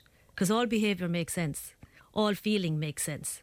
So, like, I think if we switch it over and we look at our feelings as not being bad, yeah? If we look at our feelings as being created by us and for us, and they're an ingenious way of letting us know that this is what's happening inside for me. It's a way in. It's a way to tap in. Now, what I will say is that to find the safety to tap in is a whole different other game altogether, right? It took me years to find the safety to go inwards because it's very threatening. Yeah. You know, to put yourself out there, isn't it? It's not an easy thing to do. So I think it's so important to find someone who you can feel safe with and who you can sit with, you know. Can you do it by yourself, or do you need to sit down with someone and go through it? I would say that for me, like, I always think about, you know, children, and they learn by example. Yeah. I think that if for most of us, we grew up in families and our parents had loads of baggage and loads of, right, and that's okay, yeah, because that's what we all come with, right? But if you've never seen an example of someone who's looking to become more conscious, how are you going to know what it looks like?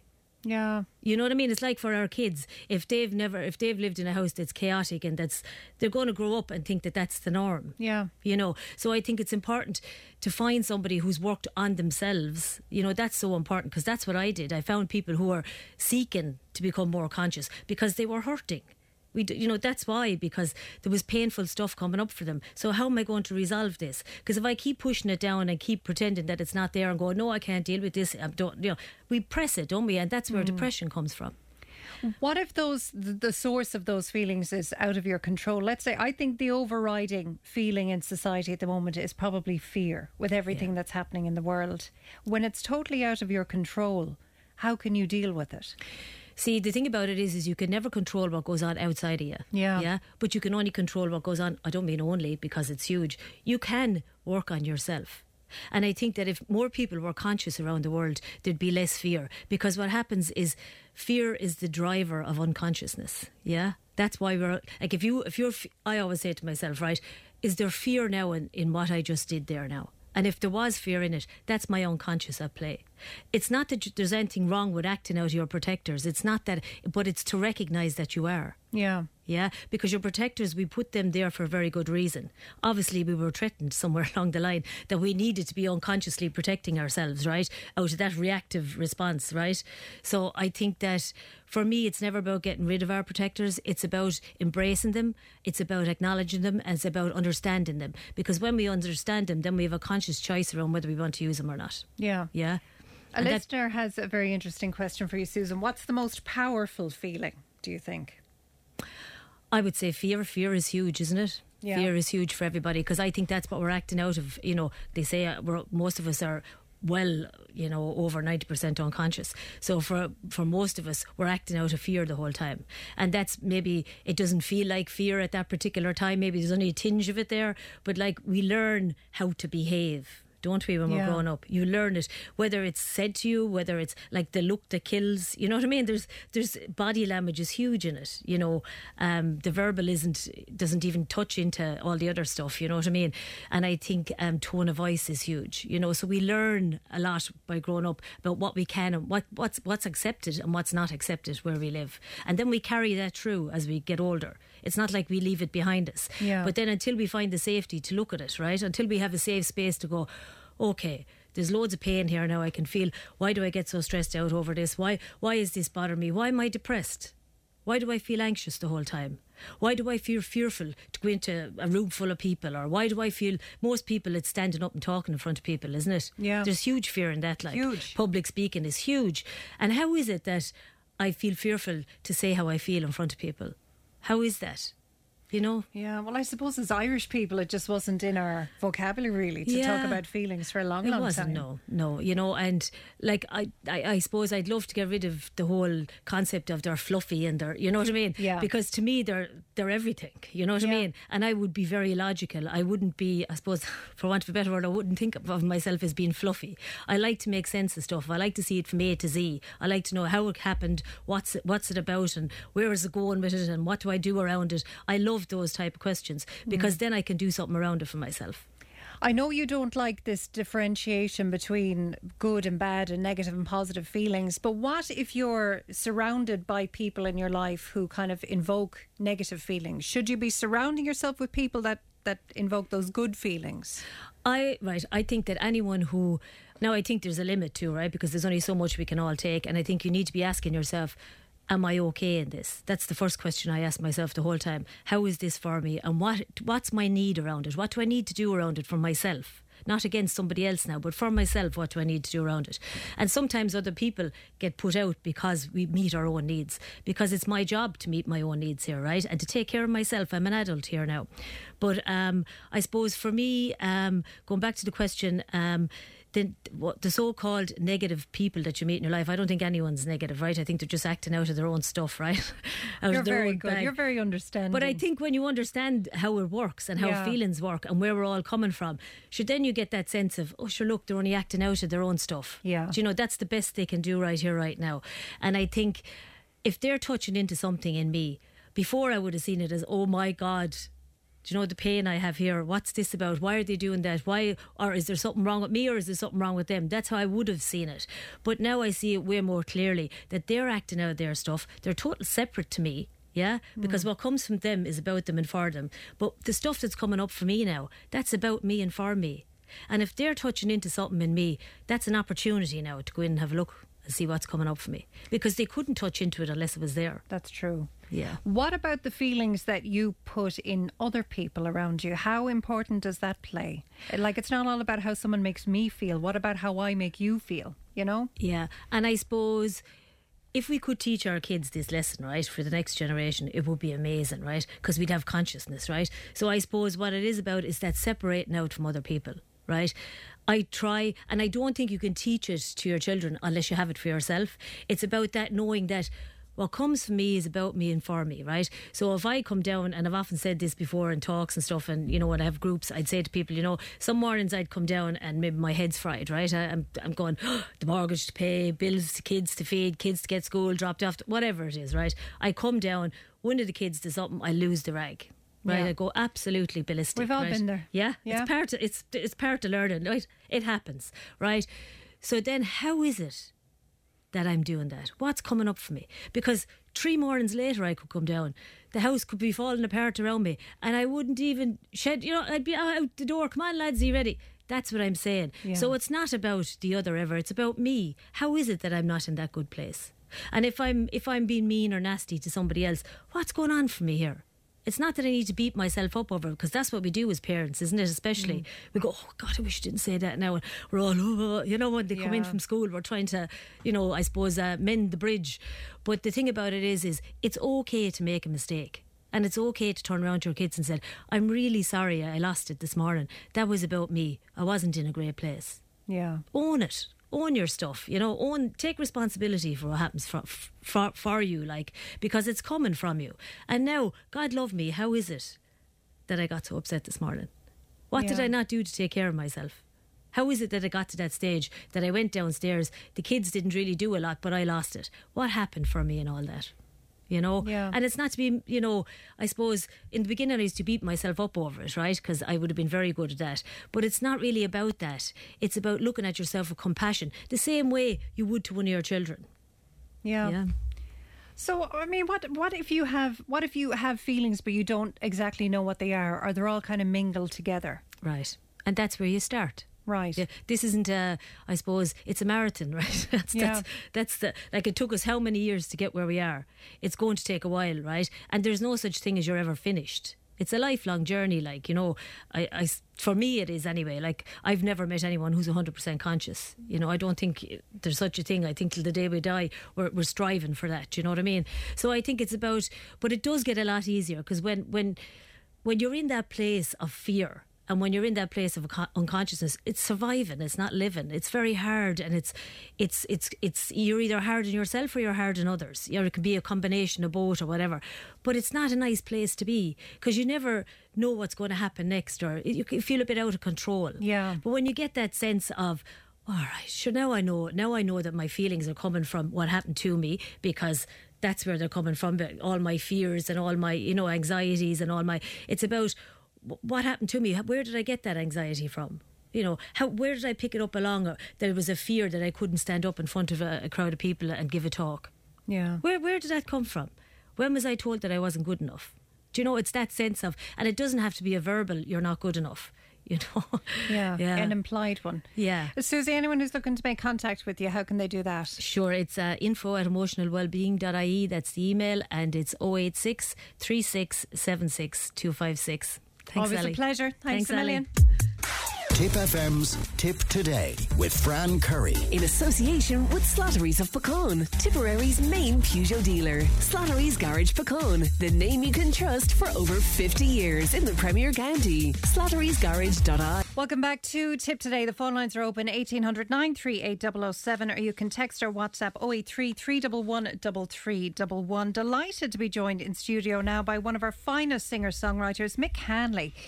Delighted to have you, Mick. Just ahead of your gig in Mitchelstown that's coming up on the 21st of October. That's at St. George's Arts and Heritage Centre in Mitchelstown. A beautiful venue. Is it? Have you played there before? I don't think... I'm nearly certain I haven't, to be honest. It's gorgeous. I think I've never played in Mitchelstown ever. Right. And that's a bit of a mystery because I'm on the road for about 50 or 60 years, you know. I'd say you could count on one hand maybe the venues that I haven't played. Yeah. Well, maybe it's probably span new. I don't know. Anyway, I'm looking forward to it big time. I used to actually wait for Jimmy. I was in the Jimmy Crowley band way back in the early 80s, I'd say, and we used to assemble there. I used to come across from a place called Kildorrery. Oh yeah, I know Kildorrery. Do you know Kildorrery? Yeah.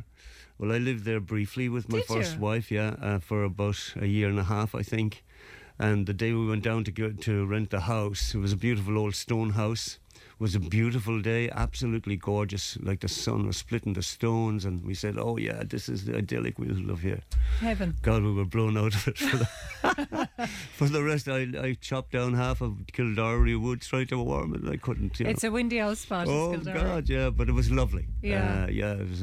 Yeah. Well, they'd be glad to have you back in North Cork anyway. But just ahead of talking about that gig in Mitchelstown that's coming up, do you know? I was trying to think, what do I ask Mick Hanly that he hasn't been asked already in interviews? Because I mean, your backlog of material, just to start with that, I mean, it's so vast. And when you look back now, I've been lucky that way, you know. It's well, it comes from talent, though, Mick, really, doesn't it?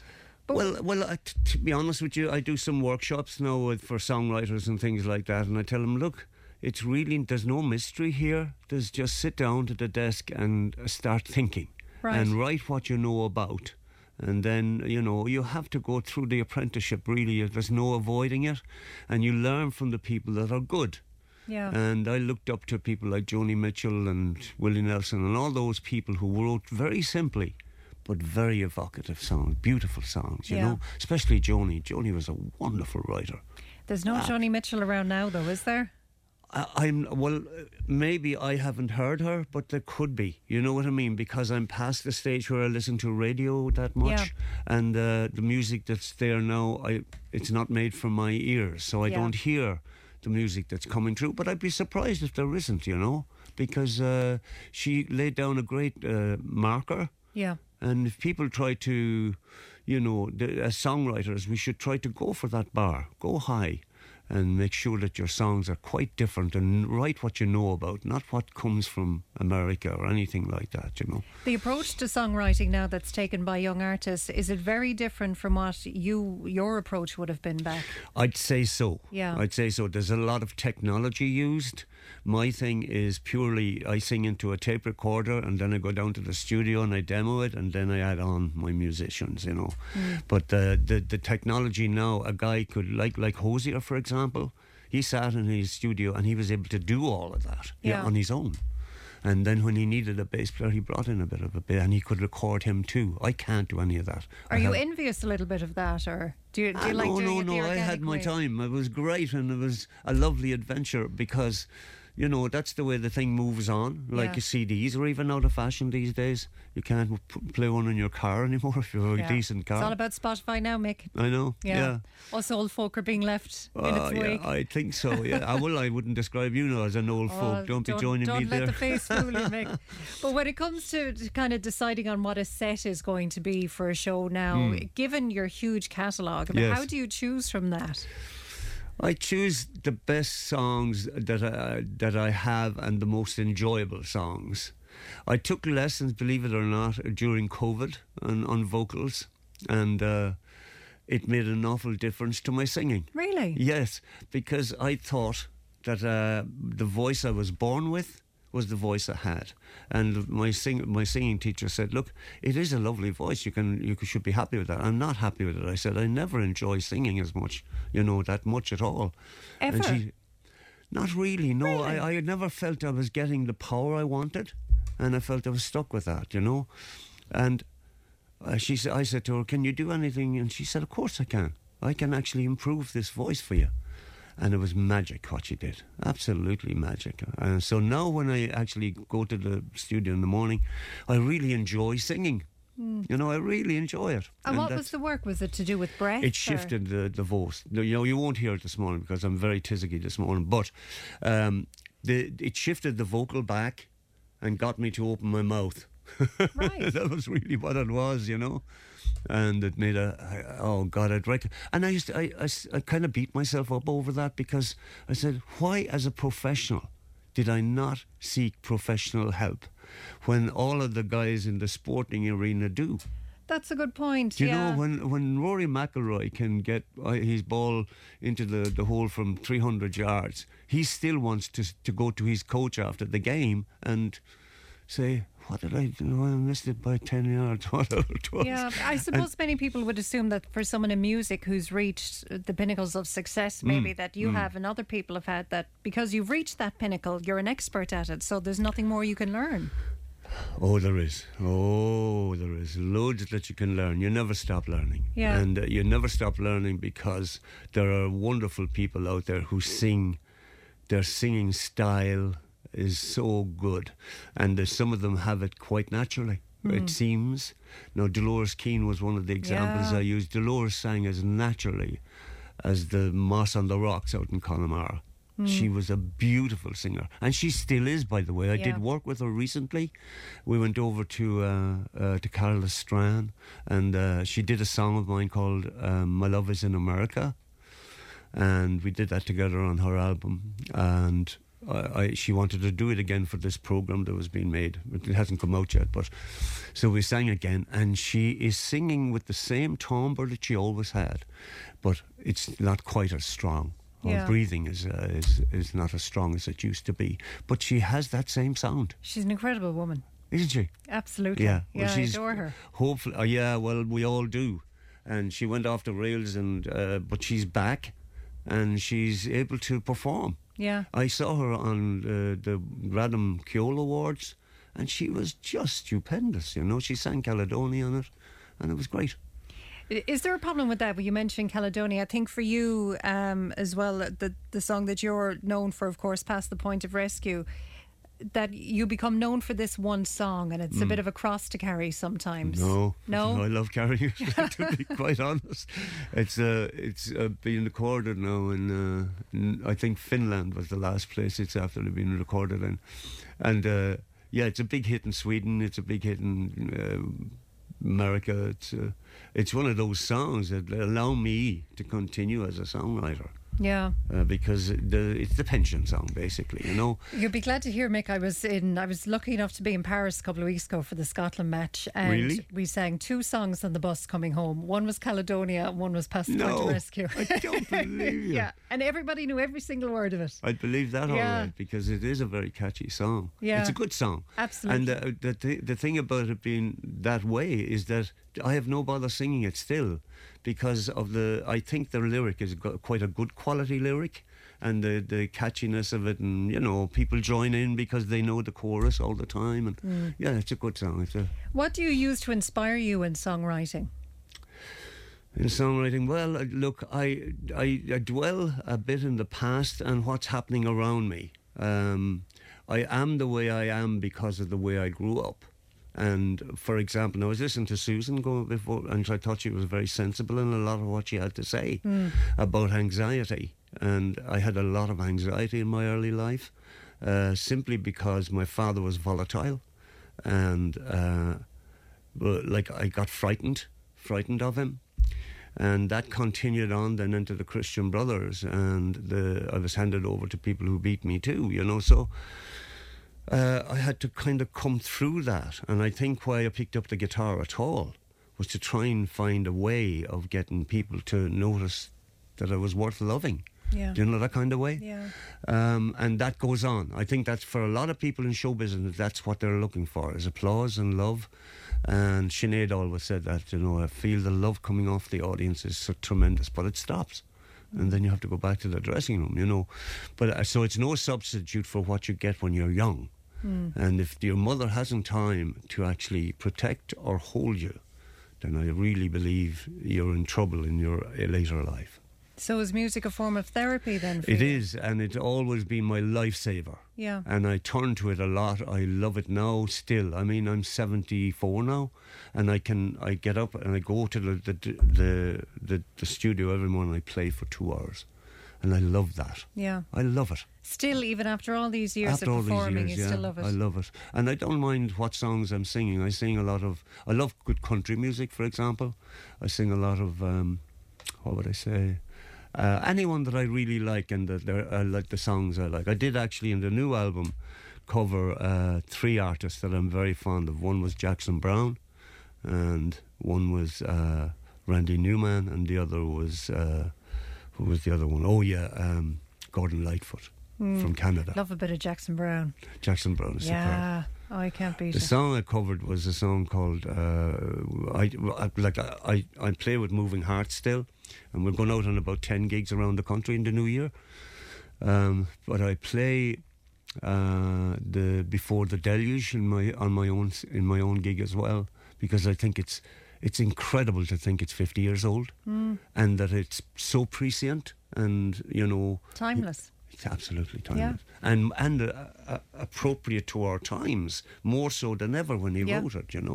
Well, that was 50 years ago. People they didn't think about the green future, but he did. Yeah, he was almost prophetic, almost in his songwriting. He always was. Yeah. He's a beautiful writer. Yeah, beautiful writer.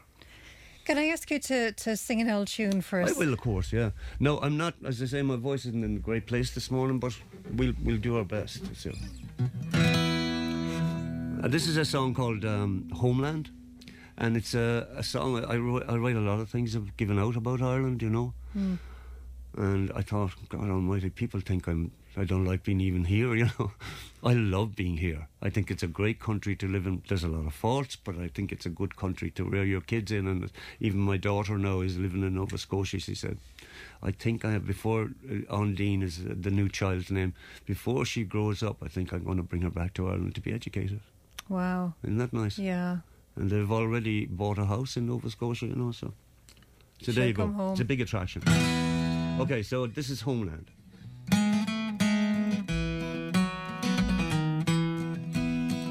When the sun goes down and the evening light moves like a ghost to starry night, when Sirius twinkles to hypnotize, it's good to sit and realize this is my homeland, my heart is here.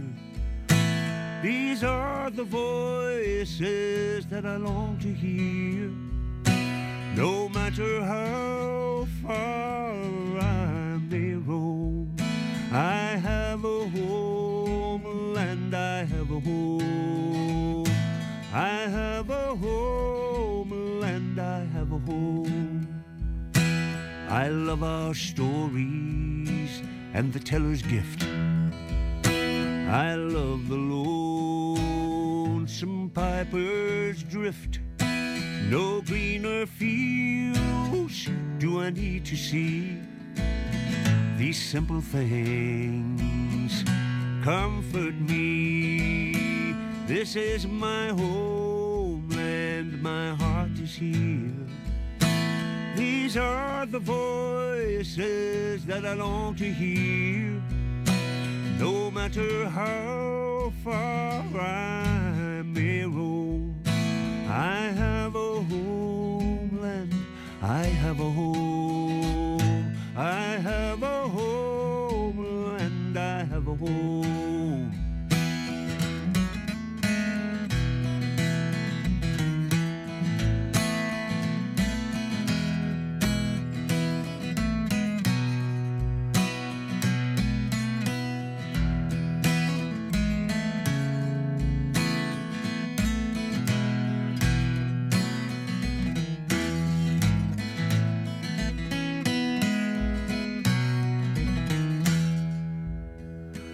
If for some reason I had to quit this river bench where I sit, I think I'd wait for an old refrain and never dam the rain again.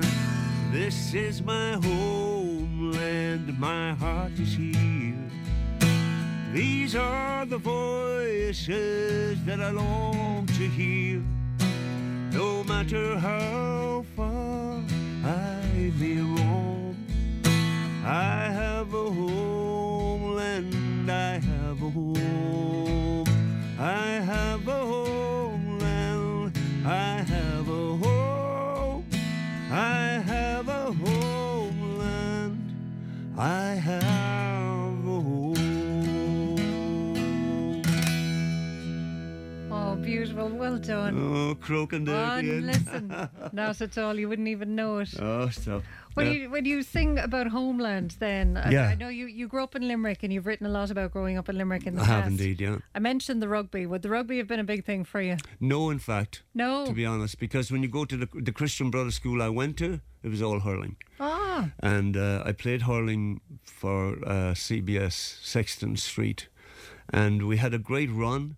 And I was we won the Harty Cup, which is the Munster. Wow, well done. The Harty Cup 4 years in a row. And I was on the final team of that.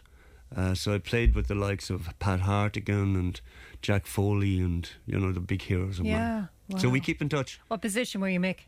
Centre field. Good man. Yeah. Wow. Do you miss it? No. I used to get skinned alive. Oh, no. And sure, I couldn't play the guitar then. So that's Limerick hurling for you. I know, yeah. But I was marking a man called John Quigley. And he was so cute. He was obviously playing, the Quigley brothers from Wexford. He was obviously playing senior hurling in clubs, My God, in the Harty Cup. I was still at school. Oh God, he made an awful fool of me in Croke Park. Well, just to go back to music then before we go, I mean, when you're listening to music for pleasure, then who do you go to? Is it those artists you mentioned, Joni Mitchell, Jackson Browne? Oh well, I started by listening to American country music. That's where I didn't know Irish music, traditional music existed. Yeah, there was none of it in my home. My father sang John McCormack type songs and things like that, but there was no music. There was no flute playing or philologians or anything like that. So I was a greenhorn completely.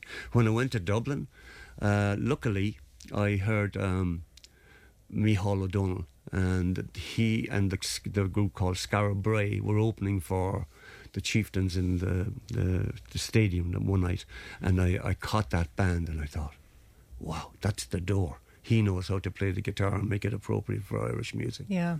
And he was brilliant. He really... Inspired that tuning that I'm using there to play that song, that's Micheál's. Yeah. It wasn't his, but he brought it to the fore. Yeah. He's a gorgeous musician. Looking ahead now to the Mitchelstown gig, I know that's on, as I said, 21st of October. Tickets are on Eventbrite. You can go to eventbrite.ie/Mick Hanly tickets, or you can call 087 469 6913. We're going to finish out with a song. This one is from a CD, because we want to save that voice of yours, don't we, for Mitchelstown? Well, yeah. Introduce this one for us. Well, this is a song of Micheál's, and I think it's the definitive version. Lots of people have done this song. And it's a song that Micheál, I just picked it up by osmosis when we were playing together, basically. And it's a song called Lord Franklin, which tells the story of the loss of all the sailors on Lord Franklin's ship. And both of them have been found. They went away to find what they call the Northwest Passage. Okay. And of course they got frozen on the ice. They spent 2 years there and their supplies ran out and nobody could find them. So the ship, the Inuit told them where they were, by the way, which is really... But it was Victorian times and the Inuits' information was dismissed because they were savage, etc. But that was the way things were at the time. And the two boats have been found now. The Erebus and the Terror were the name of the two boats, and they're pretty intact. And they were exactly where the Inuit had told them they would be. But they were only found a couple of years ago. My goodness. Yeah. And here it is. Mick, a pleasure. Thank you so much for coming in. Thank you so much for having me, Ali.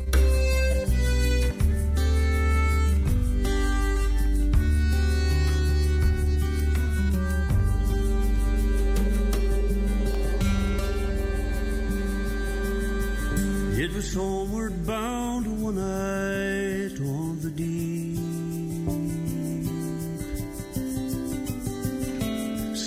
my hammock I fell asleep, dreamed a dream and I thought it true,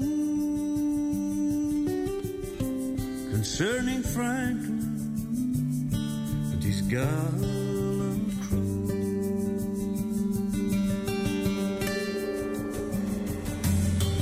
With 100 seamen he sailed away to the frozen ocean in the month of May, to seek a passage around the pole where we poor seamen we sail. Join the conversation in Tipperary. Contact us through Facebook, Twitter, or email tiptoday@tipfm.com. Tip Today with Fran Curry. With Slattery's Garage, Puckane. You can't beat experience. With over 50 years maintaining Peugeot cars and vans, we like to call ourselves the experts. Call Slattery's Garage for a free vehicle health check today. 067 24111 or slatterysgarage.ie. Ours to Protect. Brought to you by Tip FM, the IBI, and funded by Commission Naman with the television licence fee. Check out ourstoprotect.ie for more info. Now, I've just been given a tour of a local business employing 25 people full-time and more seasonally here just outside Cahir, whose green credentials are pretty obvious from the start after growing about 1 million trees and potted plants last year. Sap Nurseries say they're turning over a new leaf, though, and rebranding to Perennia with plans to put up 5,000 square metres of new polytunnels and almost double their workforce to 40 next year. I'm here among the existing polytunnels, about 30,000 square metres of them, now with owner John Walsh. John, thanks very much for the tour. Can you tell us and our listeners just a little bit about the company first and the site here? Yeah, no problem. Thank you, Donald. Yes, our company name is now Perennia, formerly known as Sap Nurseries. We're based in Garnavilla, just outside the town of Cahir. As Donald said, we produce over 1 million potted plants every year. We deal with the retail market predominantly. We also deal with Irish landscapers, landscape architects and private individuals. Hope to take on more staff over the coming months. As we sit here, we're looking at the machinery, getting ready to build our new polytunnels, 14 polytunnels, which will take over an acre of space. That's 5,000 square metres. So it's a very, very proud day for the business and very exciting couple of months ahead. And what will that do for the amount of trees and plants that you're going to be producing? It'll increase our numbers massively. It obviously gives us a lot more space, and it gives a better opportunity to grow the trees and plants better. Obviously, more space gives you that opportunity, and also the opportunity to bring on more local staff to the business, which is huge for us. As I said, we've currently 25, but that number will grow over the next couple of years. It'll also give more opportunity for our retail customers. More diverse plants. Very exciting for the business. Yeah, and how will that expansion of the workforce go, John? I mean, it's going to be gradually building up towards that figure of 40, is it? Yeah, well, so 25 full-time today, and then during the summer months we take on kind of 15 to 20 local staff, kind of younger students and stuff, which is great. We also bring in workers on 9-month contracts, so maybe this time next year we could be standing here, there could be 50 people working here, please God. So that's great for the local business and local community. And obviously you're growing trees, which is one of the core principles of climate action these Absolutely. days, John. Is sustainability important to your company as well? Sustainability it's huge to our company, obviously. Look, the growing of plants and the growing of trees is great for the environment. All our pots that we use are recyclable. Even down to the shrink wrap, John, you were telling me that you use on your plants and when you're distributing, all that is recyclable. That's all recyclable, yes. Yeah. So the trolleys that we send into the supermarkets, they shrink wrap around them, obviously to stop the plants falling out. That's all recyclable. And the polytunnels, there's no artificial heat, there's no energy used. This is sunlight and natural heat. Sunlight and natural heat, yeah, which is obviously great for the environment as well. They're not greenhouses technically, they're polytunnels, which is obviously a lot better, a lot more sustainable as well. Yeah, so it's a big part of what you do. And tell me, I mean, the government has huge problems in terms of its output on trees. Do you see much of that? I know you're dealing with commercial partners. It's not so much forestry for farmers as commercial partners, is it? No, the government they're trying to promote as much planting as possible. The newest scheme for farmers is the Acres scheme, which promotes the planting of native trees and native hedging, which is great for the environment, great for the country as a whole. It's become very, very popular, the whole horticulture and planting world, even over the last 4 or 5 years. During COVID, sales went through the roof. People just really, really wanted to plant, and people weren't going away on holidays, so they wanted to spend their money on something else. So demand for plants in the nursery was huge. I think people are a lot more knowledgeable as well now about sustainability, and people want to help the environment. So that means that people want to plant more trees and grow more trees and keep planting. Yeah, people aren't maybe just talking to people. People aren't as interested anymore in having a manicured lawn. No, maybe leaving a wild bed and putting a few trees in the back of the garden. Absolutely. Like every tree helps that's planted. Like you look at kind of rural gardens at the moment, they all have nice kind of native cherry trees, native birch, which are obviously great for the environment. People are letting their grass grow a little bit longer. Wildflowers have become very, very popular as well. But it's great. Even you look at Instagram, the likes of a lot of celebrities now are massively into their gardens. You look at Peter O'Mahony, so he's huge into his gardening, and he's got all those followers on Instagram. But I think celebrities in general now, it's all about sustainability and having a nice garden and spending your money wisely. Yeah, so you're seeing that change in demand among the public, which is going on to demand from the retailers and garden centres that you deal with here and in the UK? Absolutely, yeah. Both here in the UK, we export to 62 garden centres in the UK.